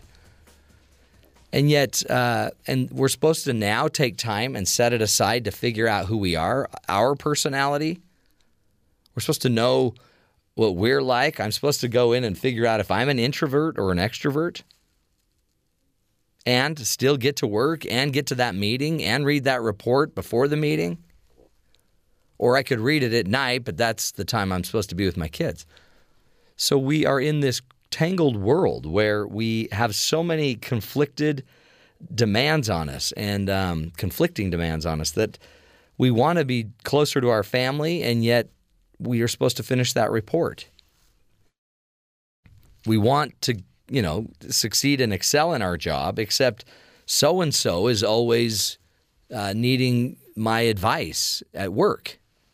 And it's not my job to give so-and-so the advice. It's enough to drive you crazy, isn't it? Do you ever just feel like, I can't do this anymore? I'm losing it. I mean, I think that's the universal issue. Carl Jung once said, that which is most personal is most universal. So if you feel stressed out, completely done, you're normal. And maybe one of the things we all could do is just figure out some, I don't know what you call it, a mantra, but really more just some perspective. What's the default perspective that helps you get back to what you need to do and who you really are?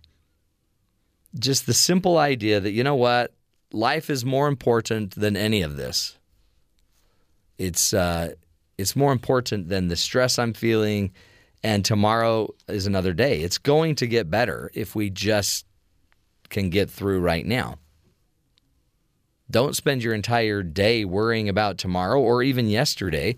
Maybe we need to find a way in the moment to get centered and figure out what you are about. So if I asked you, if I brought a microphone, came right up to you and put the microphone in your face and asked you, what is it that you are really about on this earth? What would your answer be?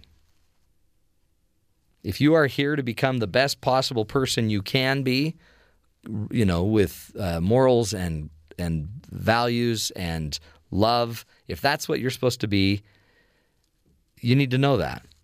If you don't have an answer to the question, why are you here on this earth and what is the most important thing you want to become, then you're just going to keep spinning and everything's going to get harder. And saying no will be harder because everyone else will be pushing for their yeses to take place. We all have to take some time and figure out why are we here and what are we really doing? So what is your answer to that? If you don't have one, spend some time today figuring that out. Nietzsche said there's a great, it's easy to say yes, it's easy to say no when there's a deeper yes burning inside. It's easier to say no to people when you know what your yeses are. And if you don't know what your life is about and what your world is about and why you are here and what matters most, then you're going to end up getting out of integrity. And that hurts. So just today, start figuring out the answer to that question. What is your purpose? What is it that if you're not here to deliver, the rest of us lose out on? Or your family, your friends, your people around you would actually lose. Interesting stuff. A little Coach's Corner for you. We'll take a break, come back, continue the discussion. Next hour, stick with us. We'll be back in just a few minutes.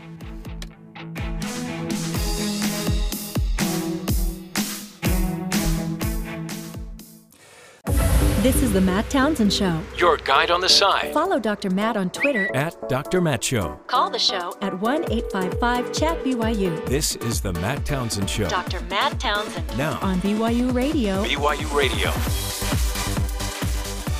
Welcome back, friends, to the Matt Townsend Show. Hour number 3 of Love Fest 2016. This is the show, folks, where we give you real life solutions to your problems. And some of the solutions are even accurate. We try. And they really do help. Today we're going to be talking about why some people are jerks. Not you, of course, but the person that just cut you off in traffic. And why other people like you are nice. You, obviously, not a jerk. But you know some. And something is causing the difference. What do you think it is? Breakfast? The lack of breakfast. If your blood sugar's low, you become irritable, possibly. Could make one more of a jerk. Yeah. But I'm going to bet there's something else to it. And don't you think a Yale professor could help us? Maybe. Maybe he has some insight. Interestingly, it's about mathematics.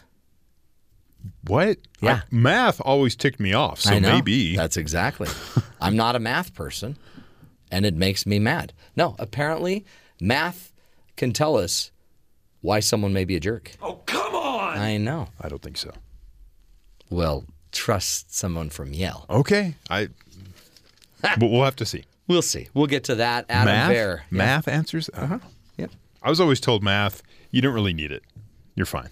Is that what you were told? Yeah. Who told you that? Your mom? Your my dad? teachers that saw my grades, they just knew I wasn't going into any sort of career field or just do something with your hands. Yeah, learn a trade, learn a skill. That's what they said to me too. I took one of those tests to find out what I should do for my career. Guess what it was? What? Be a pastor.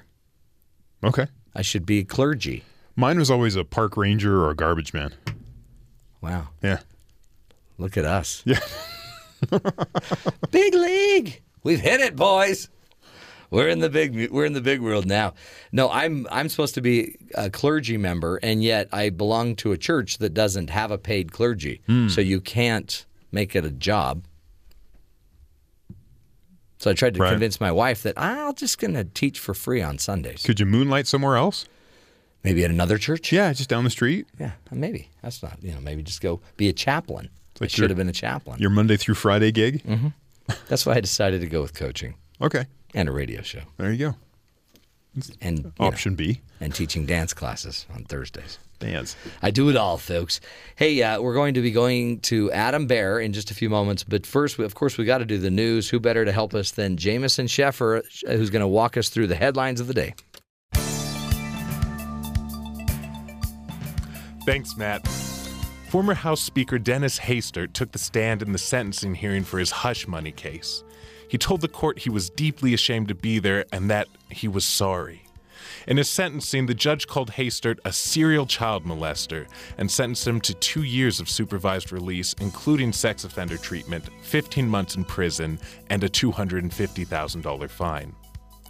U.S. unions are planning an attack on Donald Trump's presidential campaign.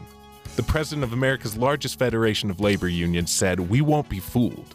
Trump isn't interested in solving the problems he yells and swears about. He delivers punchlines, but there's nothing funny about them."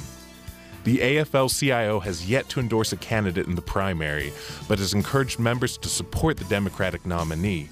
The federation will launch digital attack ads against Trump and will ramp up its door-knocking campaign. The labor group represents over 12 million members nationwide. The University of California, Davis has a new chancellor, as the former chancellor was removed from her post and put on administrative leave, pending an independent investigation into a number of possible violations.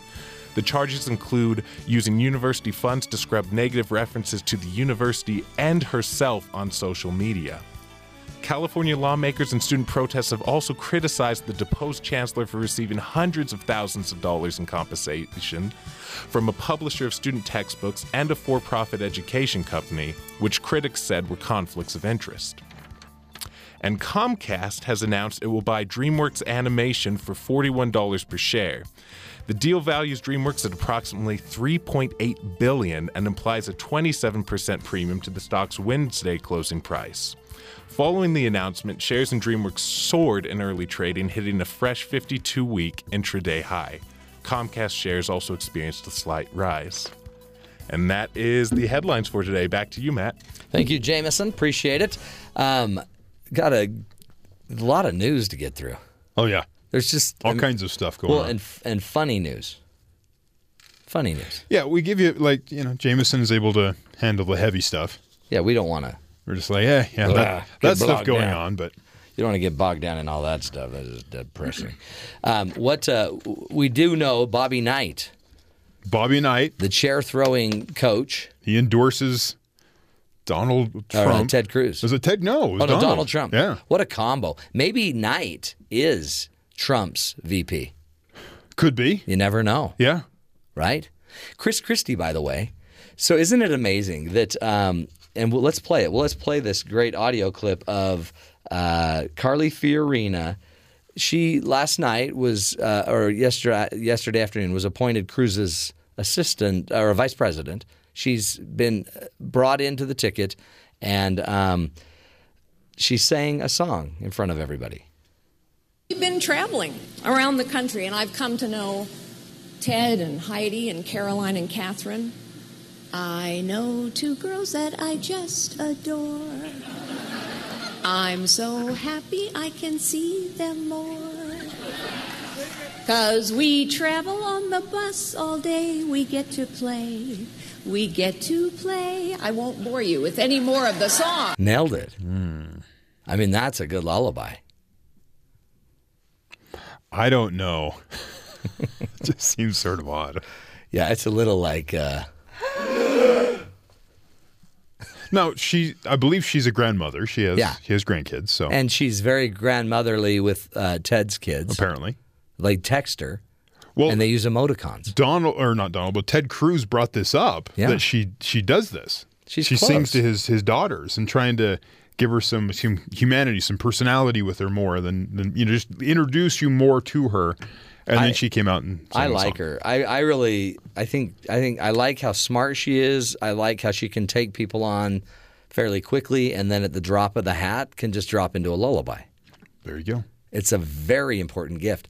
But I find it ironic that while she's out singing, Chris Christie is in the Twitter sphere being tweeted everywhere for having gone to a Bruce Springsteen concert.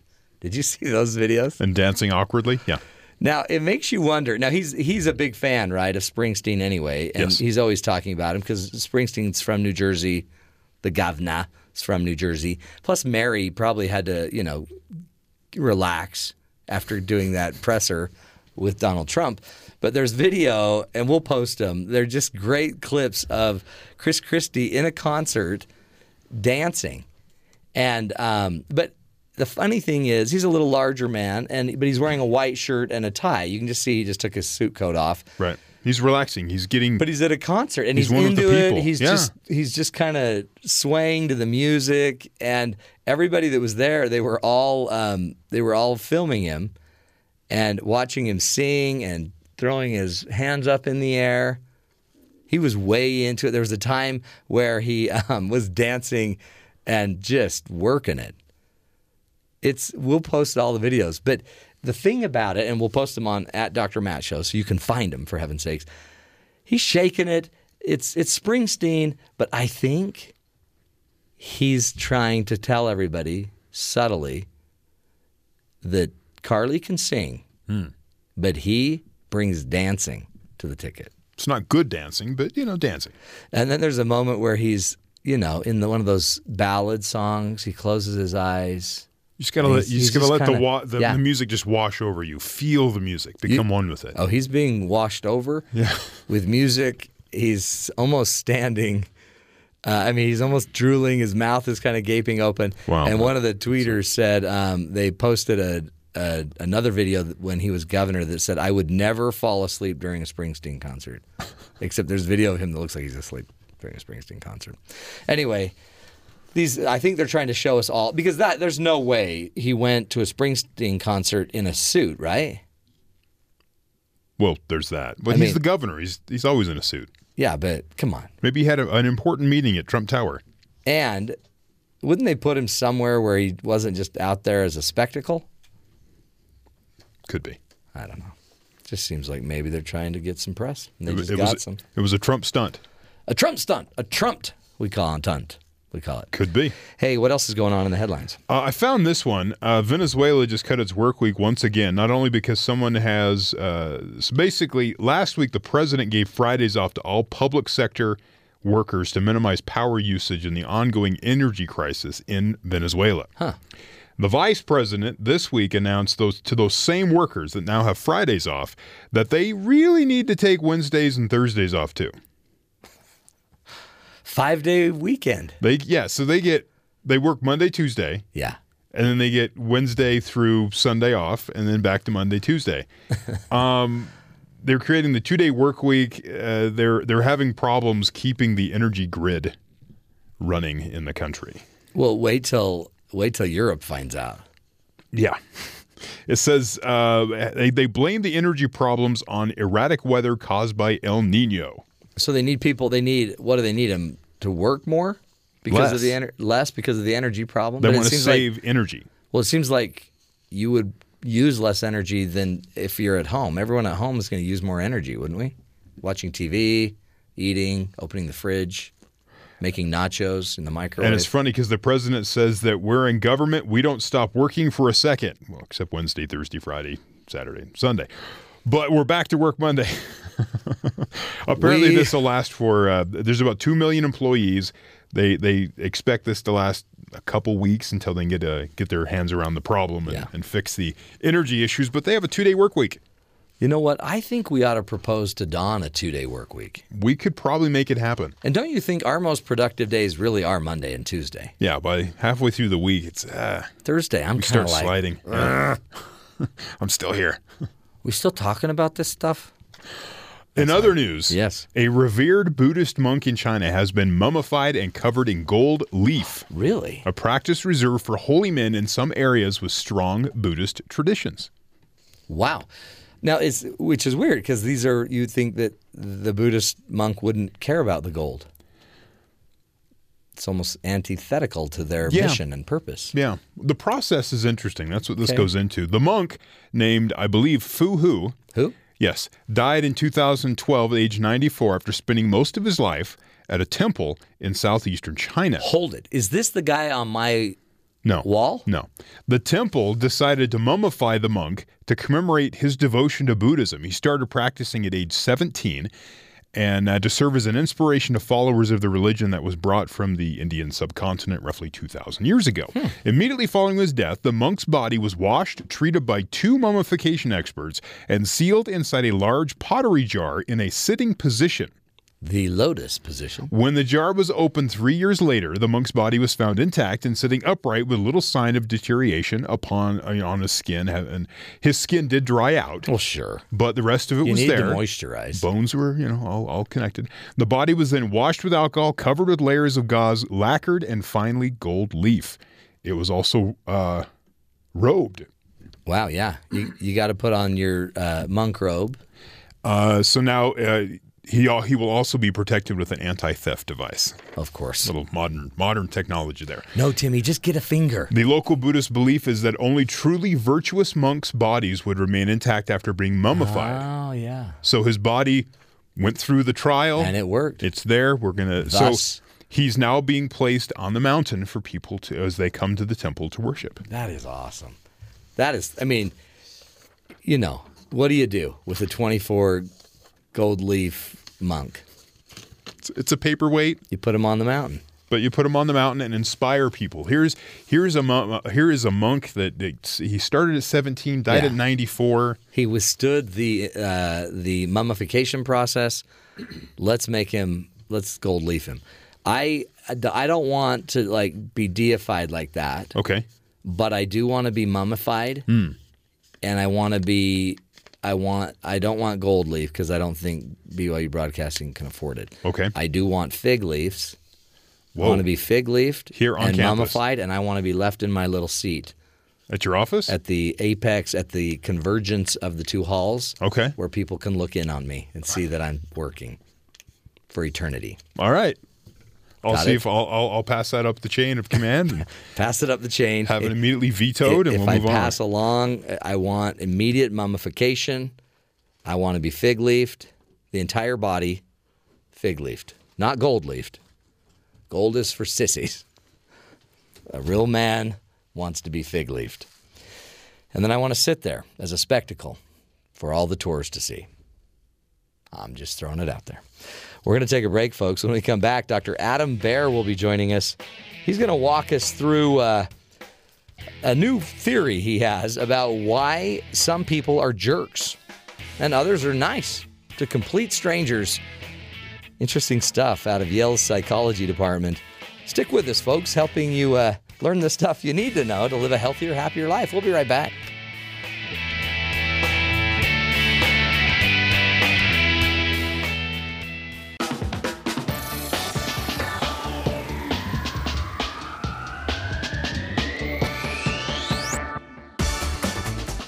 Welcome back, friends, to the Matt Townsend Show.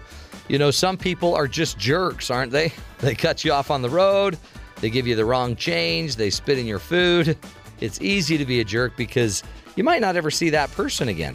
So why are other people so nice? If some are jerks, why are others nice?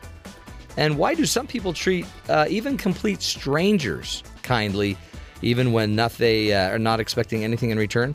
Adam Baer joins us. He's a PhD student in Yale's psychology department, and he is talking today about a recent study that he's conducted that uses a mathematical model to provide an answer to that question about why some are so nice to strangers and why some aren't. Adam Baer, welcome to the Matt Townsend Show. Thanks for having me. Great to have you. So you're a PhD candidate, huh, Adam? Yeah, a PhD student, actually. Okay, student, getting close. Yeah. Talk about this research. In fact, it's an interesting topic, right? Because we've all experienced a jerk. Yeah, absolutely. So this research we've been working on is sort of inspired by a lot of sort of empirical stuff we've been doing. This paper itself didn't actually conduct any studies, but it used math. It used game theory to try to explore why some people will be selfish and some people will be cooperative. In particular, so it's trying to sort of marry 2 different topics from psychology. The first is what I was just talking about, sort of cooperation. So why is it that some people are nice to others, that is why are they sometimes willing to pay a cost to help others. So, we recycle our goods, we give to charity, we do favors for our friends, like helping them move or driving to the airport. And this is sort of a deep scientific mystery to some extent, because from this perspective of sort of evolution or just sort of social interaction in general, people could get away with being selfish in a lot of these situations and sort of do better for themselves. The other topic that we wanted to sort of connect to this domain of cooperation is the distinction between what psychologists call intuition and deliberation. So this sort of has a very intuitive, notion. Just sometimes we think fast, sometimes we think slow. So we might think fast, when we're just deciding what clothes to wear in the morning, but other times we make more slow, deliberative decisions like what college to go to or who to marry. And this applies also to the domain of cooperation. So we wanted to explore this question that actually sort of goes back to the time of Aristotle and Plato about what sort of motivates these virtuous acts, what motivates us to do nice things, even sometimes when no one is sort of watching us or there are no future consequences for being a jerk, for being mean. Yeah, I love that. So is it a virtuous thing? Or is it just kind of, I guess you were calling it instinctive, just something you do naturally, or is it something you've actually had to process through, and I'm going to be nice because it'll have these ramifications? Exactly. So Plato famously thought, true virtue came from sort of calculated deliberation. You needed kind of, careful thought in order to be virtuous. And you sort of needed to rein in the emotions and instincts, whereas Aristotle kind of thought the opposite, that really true virtue came from instinct and emotion. And what our model tried to provide insight into is which of these two views might be right when you think sort of from the perspective of game theory, and also try to combine this with what we know empirically about sort of what happens when people stop and think as opposed to make decisions quickly about whether to help someone anonymously. And in short, Oh, no, I was just going to say, just for the listener, talk about game theory, because some people may not know how that works. But it's because I guess that's how you led it to a mathematical equation, was through games theory. Right. So game theory is a little, it sounds very complicated, but in essence, it's just a way of sort of capturing social interactions that people have, and sort of how well they do by acting in certain different ways when their partner is also acting in certain different ways. So, for example, in this situation, you could imagine there are two sort of decisions that these virtual agents in our model can make. They can be nice and cooperate, or they can be selfish and defect. So what cooperating means is I'm going to sort of take an initial personal cost to deliver some benefit to the other person, whereas defecting means I'm not going to incur that cost and sort of keep all that to myself. But then there's this interaction with this other person who's also deciding whether to cooperate or defect in some circumstances, right? So if I'm in a sort of interaction where there might be future consequences, so suppose my friend asks me to move, and I have this dilemma about whether to sort of pay the initial cost of helping him move or decide to be selfish and tell him I can't move. So that will impact sort of my payoff, we call it, in game theory. Sort of in the moment, but also it could influence my sort of payoff down the road. So if I ask my friend to help me move in the future, my decision in the past might influence what he's going to do in the future. Right. So game theory is sort of exploring the dynamics of these payoffs from your decisions and from your partner's decisions to try to understand under what conditions it would be good to cooperate versus be selfish. That's great. Now, and that's a great explanation because it's complicated. And it's, what did you find out? Who won, Aristotle or Plato? So the short answer is that Aristotle won, essentially. So the idea in our model is that we suppose, again, bringing in this idea of intuition versus deliberation, intuition acts as a sort of inflexible heuristic. So people who use intuition can't really stop and think so much about whether they're in an interaction where there might be repeated consequences or not. They have to either sort of be intuitively jerks or intuitively nice people. Whereas sometimes people can pay a cost to sort of stop and think. It takes time and effort, but it might be worth the cost to pay to stop and think and realize, what sort of situation you're in and whether it might be worth it for you to cooperate or defect in a given interaction. So really, jerkiness is an intuitive. It's kind of it's an intuitive state. You just do it kind of by instinct. So actually, what we found. So we found essentially what we varied in our model is sort of how likely it is that you're going to have one of these sort of future interactions. So how much of our interactions are like sort of friendship type interactions where there are future consequences or reputation concerns or whatever, versus anonymous sort of one-shot interactions. When there are very little, repeated kind of reputation interactions, then people develop just an intuition to be jerks. But actually, most of the time, what we find, and this is consistent with a lot of the empirical work, is that people are actually intuitively nice. They're intuitively cooperative, like Aristotle sort of said. So virtue kind of comes from habit. And what deliberation does when people choose to deliberate is actually make them more selfish sometimes when they stop and realize they can get away with being selfish because there are no long-term consequences. Interesting. So our nature is maybe more intuitively nice. That tends to pay better dividends, except once you can start thinking about it and conniving, then all of a sudden you see – that's one of the benefits of games theory is if you keep the game going fast, people might choose nice.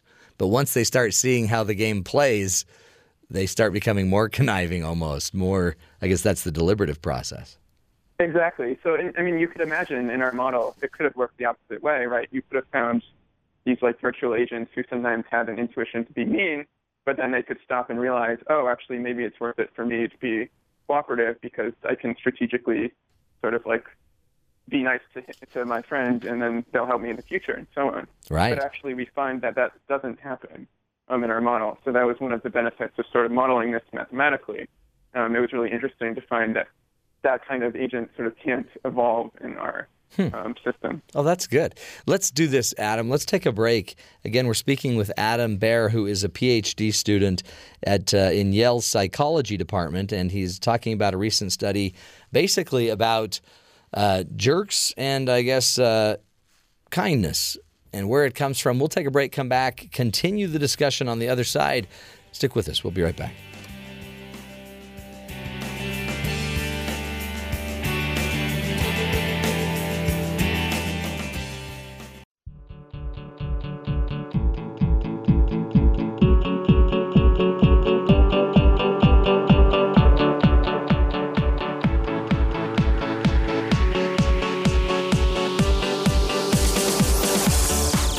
Welcome back, friends, to the Matt Townsend Show. Joining us is Adam Baer. Adam is a PhD student in Yale's psychology department, and he has been looking at some research and studying jerks and kindness. Is it an intuitive process? Are people just kind of intuitively acting, or are they deliberately thinking it through to become the jerk? It's interesting research, and he's teaching us some interesting things that might, Adam, be applicable, I guess, to the rest of our lives. One of the findings that we were talking about before the break is that the initial response of kindness, or I guess being a jerk, would be more intuitive. But if we have more time to think about it, we might be more likely to become a jerk. That's right. Yeah. So we find this asymmetry sort of in our model where it seems like deliberation can only sort of make you meaner. And in most cases, actually, people are at heart, they're intuitively nice people, and that, what deliberation does is undermine their kindness. So what should we do with that information? Just make everybody quickly do things? Like, just don't think about it, just do it. Yeah, it's a good question. So I think that's one sort of suggestion that might not be so practical. Right. I think one thing in our model that's important is that, you can develop an intuition to be mean if, there are very little long-term consequences for being mean. So the idea, I guess, is for thinking about how we want to structure institutions or, our government or our workplace. What's good, I guess, first of all, is incentivizing cooperation in a lot of situations. So, in your workplace, you want to reward, people who help their friends, help their colleagues, when they call out sick or need a favor, and sort of punish maybe people who don't do that. And what our model suggests also is that that can cultivate this intuitive feeling of wanting to do good, even when those like sort of explicit incentives aren't there. So the more we have those incentives, it doesn't just make us more likely to be nice when there's that external incentive to help our friend to get a promotion, but also we're going to develop sort of a low-level intuition, emotion to be nice to people, even when no one is watching us.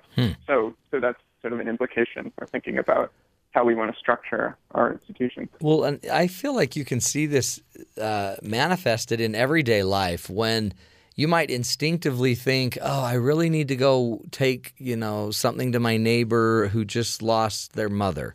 And the more you think about it, but I've got so much time. I've got to do this, and I'm busy here, and oh, man. Well, my mom was sick, and she never brought anything over. And it's almost like not acting on the initial goodness might not make you a jerk, but it might also not make you, aligned to your own values. Right, exactly. So, I guess calling it a jerk might be a little... Yeah. I know it might be a little hyperbolic. Yeah, but some people are a jerk. Let's be real. Some people are just jerks by nature, but other people, and sort of our model is speaking more to the people who are actually very cooperative and nice by nature, but like you say, they kind of, when they stop and think, they can rationalize away why they don't want to be nice in this situation, why they can get away with being selfish. Where do you see the research going in the future? Well, so right now, so I guess there are two sort of strains of the research. One is continuing to sort of find more kind of actual, like empirical findings that support the research. So it's already been shown that when people make these kind of anonymous one-shot decisions quickly, they're more likely to cooperate than when they do it slowly or under, or when they're under like cognitive load. So when they're sort of stressed out, trying to remember something. So their cognitive resources are kind of depleted. They become more cooperative, which fits with this theory very well. So one thing is to explore that sort of literature more. Some work is being done, not by me, but by my lab, looking in other cultures where you could imagine, there are different kind of incentive structures, like in India or in Asia. So we want to see sort of how that affects the relationship between using intuition versus deliberation. And then the other thing we're doing is we're sort of expanding this model to be more realistic and try to make sort of intuition better than just saying it's just this totally inflexible heuristic. So sometimes intuition is actually pretty good at distinguishing sort of situations.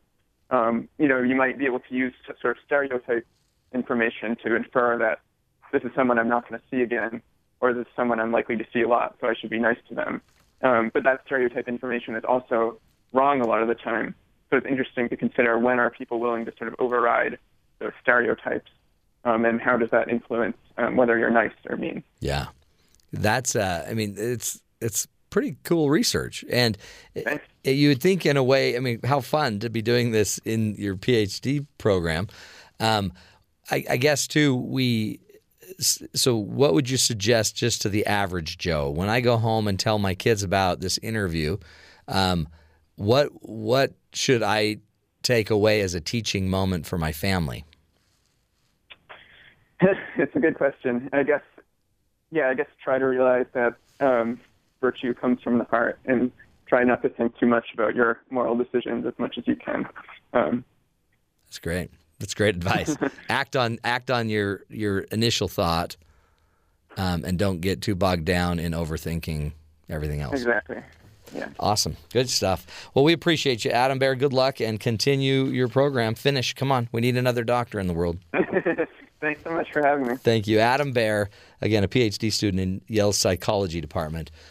Isn't that great? Good to know. Follow your intuition. Follow your heart. The initial instinct is probably more of a kind of a cooperative, virtuous thing than your second or third or fourth thought might be.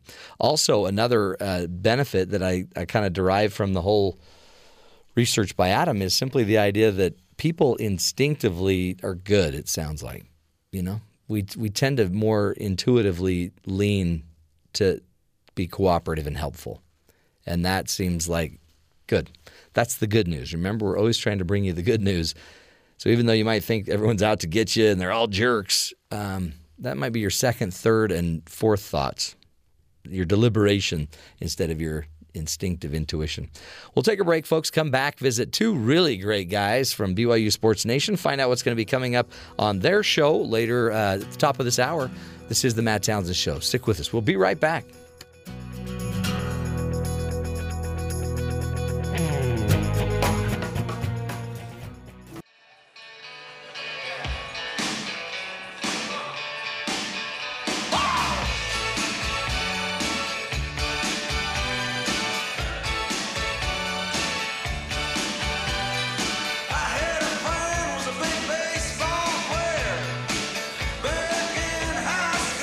Welcome back, everybody, to the Matt Townsend Show. Who better to lead us into the greatest segment of the day than our good buddies, than Bruce Springsteen, as we shoot it down to our good buddies Spencer and Jerem at BYU Sports Nation. Hello, gentlemen. Hello, Matthew. Hello, Governor. How are you guys? Do you Jerem's got a fresh haircut. He's looking sharp. It's really? draft day starting up in the NFL. Huge, We're good, man. huge. Baseball game day. I saw that. I saw your haircut, Jerem. You looked great. Oh, you did not. I did too. I saw you walk by, and I liked how they shaved that high mom right into the back of your head. I've always wanted to be on television. I figured that would be a good way. That's a great way to do it. You know you're on TV. What? You're on TV every day. This is a radio show. Yeah, not right now, but you will be doing TV in a few minutes, just so you know. Oh, shoot. Just letting you in. Hey, you guys know why I played the boss? No, why did you do that? Because we actually couldn't hear it. There were like 7 different feeds in our Are you serious? Yeah. It would have pumped you up. That was the whole purpose. I was trying to pump you up. Thanks, Arnold. Arnold, I will pump you up. It was because Chris Christie, governor of New Jersey, was seen at a Bruce Springsteen concert, shaking it, working it, shaking. Wants to see that. What do you mean? He was enjoying the festivities. Listen, nobody wants to see Chris Christie shake it. But apparently they do, because he's all over Twitter. Oh, of course he is. And from all over the stadium. You can see him because he's wearing a white shirt, like a suit, he's wearing a suit basically with his suit coat off. But he's still wearing a tie. And I was wondering, isn't that what you guys wear when you go to concerts? A suit and tie? Let's see. Not Mormon Tabernacle Choir concerts, the other ones. I lose the shirt normally. Really? Yeah, there's just the freedom of the moment, you know? Scary.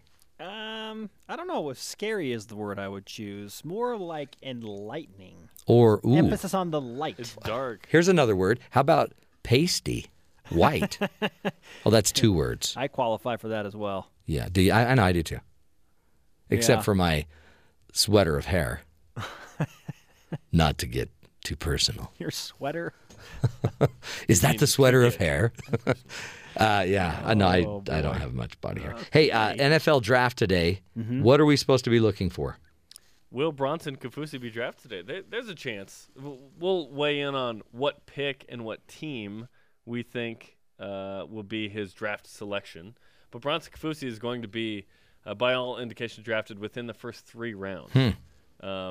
So it could be tonight. BYU's had a first-round pick within the last couple of years. 2013, Ziggy Ansah was the 5th pick in the draft, which was wow, right? That was huge. And then 2014 was Kyle Van Noy in the 2nd round. So BYU's had a good dose of pass rushers the past couple of years in the NFL draft. What about what's the worst thing that could happen? So if he gets drafted, let's say like the 6th round, does that mean he probably won't play ever? No, generally speaking, if you're a draft pick, you're going to make the team. You're going to make the 53-man roster. But if you're a day 2 pick, that is 2nd or 3rd round. Yeah. I mean, you could be starting, if not coming off the bench, but playing a lot. Because he's talented, he's big. Yep. Get him in there, and he'll prove himself. He's a really good player. He's one of the better pass rushers BYU's ever had. Oh, yeah. If he slips to like the latter part of the 3rd round or the early 4th round, that is a steal. Yeah. Oh, yeah. Physically, he as a specimen, he reminds me a lot of myself in my youth. When you were 6'7", 275 pounds? Yes. Oh.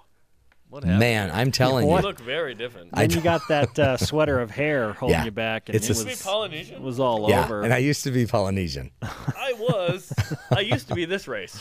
That's the problem, you guys. Certain things you can change. Eat, certain things you it's cannot. the chicken. The chicken has too many hormones in it, and it just adjusts your whole Taro, physique. It'll get you. Yeah, now all of a sudden I look like a 45-year-old hairy woman. Radio host. With a radio show.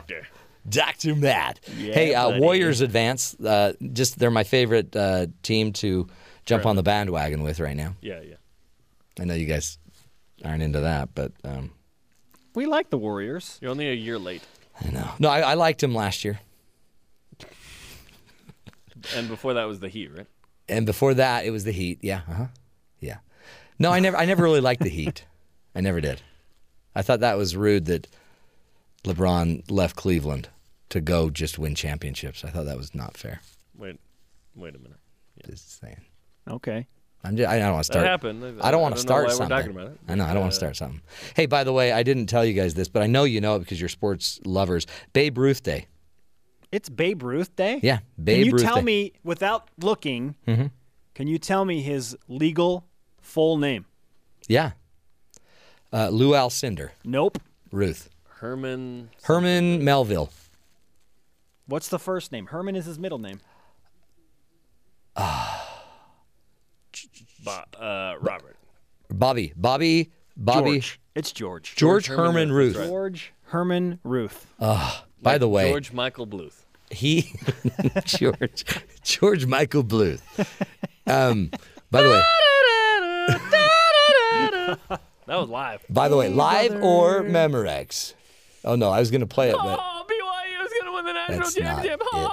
Hey, I told you there was money in the banana stand.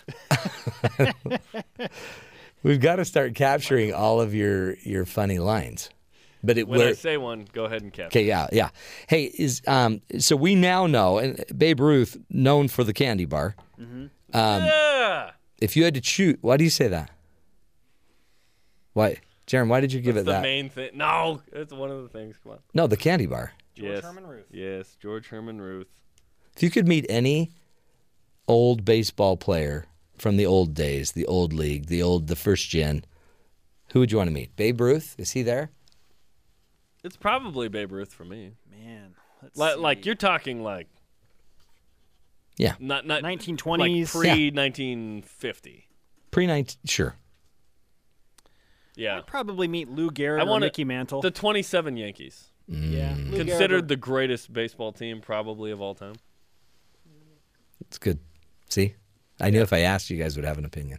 Yeah. Lou Gehrig. Yeah, Lou Gehrig. Lou for me. Gehrig. Yeah, totally. I don't know who I'd want to meet. I'm still thinking about my sweater. Maybe Roger Maris for If you want to destroy my sweater, whoa, whoa, whoa. You can play that tomorrow coming in. Weezer. Why? Is that Weezer? Yeah. They're coming this summer. Got my ticket. Are you going to wear a suit? No. Okay, good. I'll go shirtless though. Ah, geez. At USANA. Blink. Blink-182 is releasing a new album this July as well, by the way. Oh, really? Is that a band? Yeah, so it's like 90s resurrected. Man, I got to get more hip. Is hip the word? If you have to say and question the word hip, the answer is no. I know that's the word I grew up on. Hey, you guys. I guess this is growing up. Wow, that was like a Disney flashback moment. Miss Disney you. Channel. That's pretty scary. Was that from Nickelodeon or what? What are you guys? You're still doing your show, right? Yeah, we're talking about Bronson. Kafusi, Okay. draft day. Big money. Evan Brennan, NFL agent, will join us. Where is he going to be drafted? Yes. When is he going to be drafted? What hat will he wear? How, why, when, where, who, what? We'll Journalism. answer all those questions. Yeah. Jeremy and I are still trying to think of a bet. We're gonna bet. Yeah, we're gonna bet each other who gets closest to the pin, if you will. Yeah. On Bronson Kafusi. Okay. And I do something that involves hair shaving. We're done with that, man. Winner shaves my back. Oh, wow. Winner shave all. What? Winner take all? No, no one's shaving my back. I'm growing it out for charity.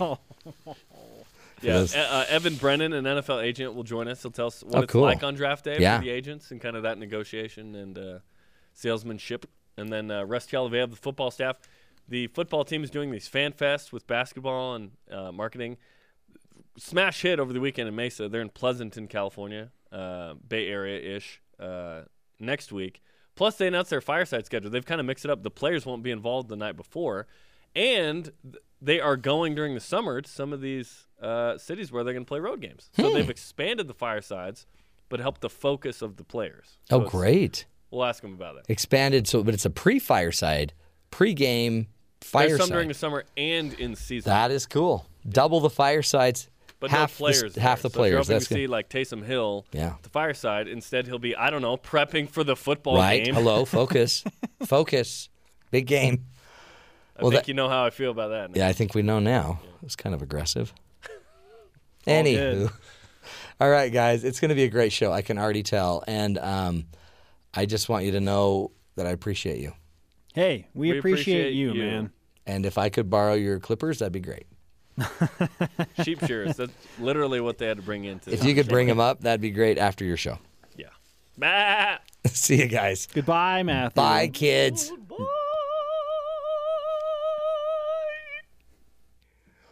Boom. That was great. Did you hear that? Wow. Wow. I don't know what to say. That is like a hard note to hit. Whew. It's kind of embarrassing. Sounded like my daughter. Nailed it. Okay, I hope we kept that. You got to keep that because we have got to use that again tomorrow. That incredible high note. Hey, as you know, we always like to do a little bad boys segment for you. Bad boys, what you gonna do? What you gonna do when they come for you? This is the Coaching the Con segment where we like to give some feedback, some coaching advice to the con or the criminal. Today's criminal, though, isn't actually a bad boy. It's a bad chihuahua. Animal custody is now, or animal control is now has its hands on this cute little chihuahua that led the police in Oakland and San Francisco on basically a high/slow speed chase across the San Francisco Bay Bridge. California Highway Patrol tweeted the pictures out about us from a small dog that led us on quite a chase, they said Sunday, and they posted the video of it running furiously on the upper level of the bridge while being trailed by a motorcycle officer. After the Chihuahua was captured and was taken to San Francisco Animal Shelter, where staff members named it Ponch, after the CHIPS officer Frank Poncherello, played by Eric Estrada in the TV series. A spokesman for the city's Department of Animal Care and Control said the dog wore a tag decorated with a human skull, but it had no identification. Does that not sound like a conspiracy to you? Huh? He's a bad boy.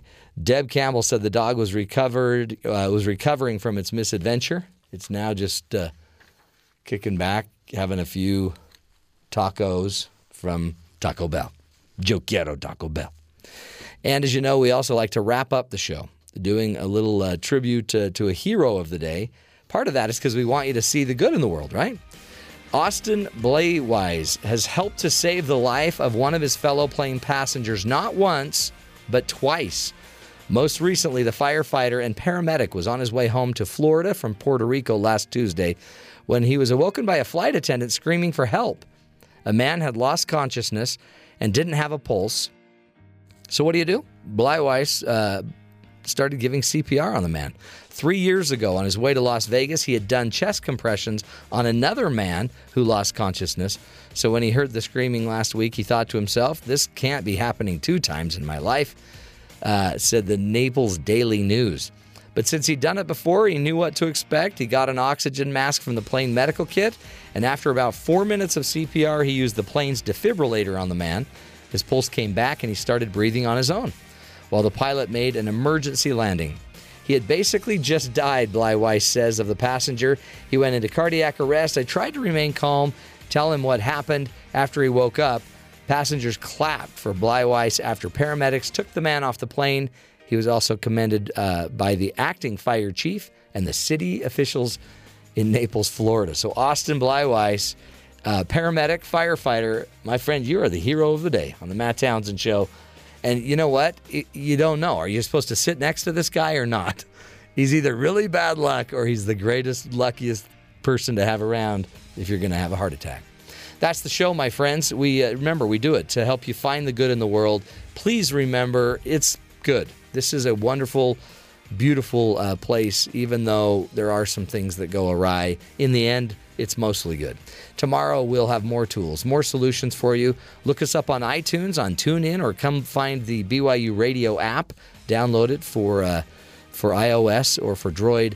Tons of great tools and past interviews you'll want to check out. Until tomorrow, folks, make it a great one, and watch each other's backs. We'll talk again tomorrow.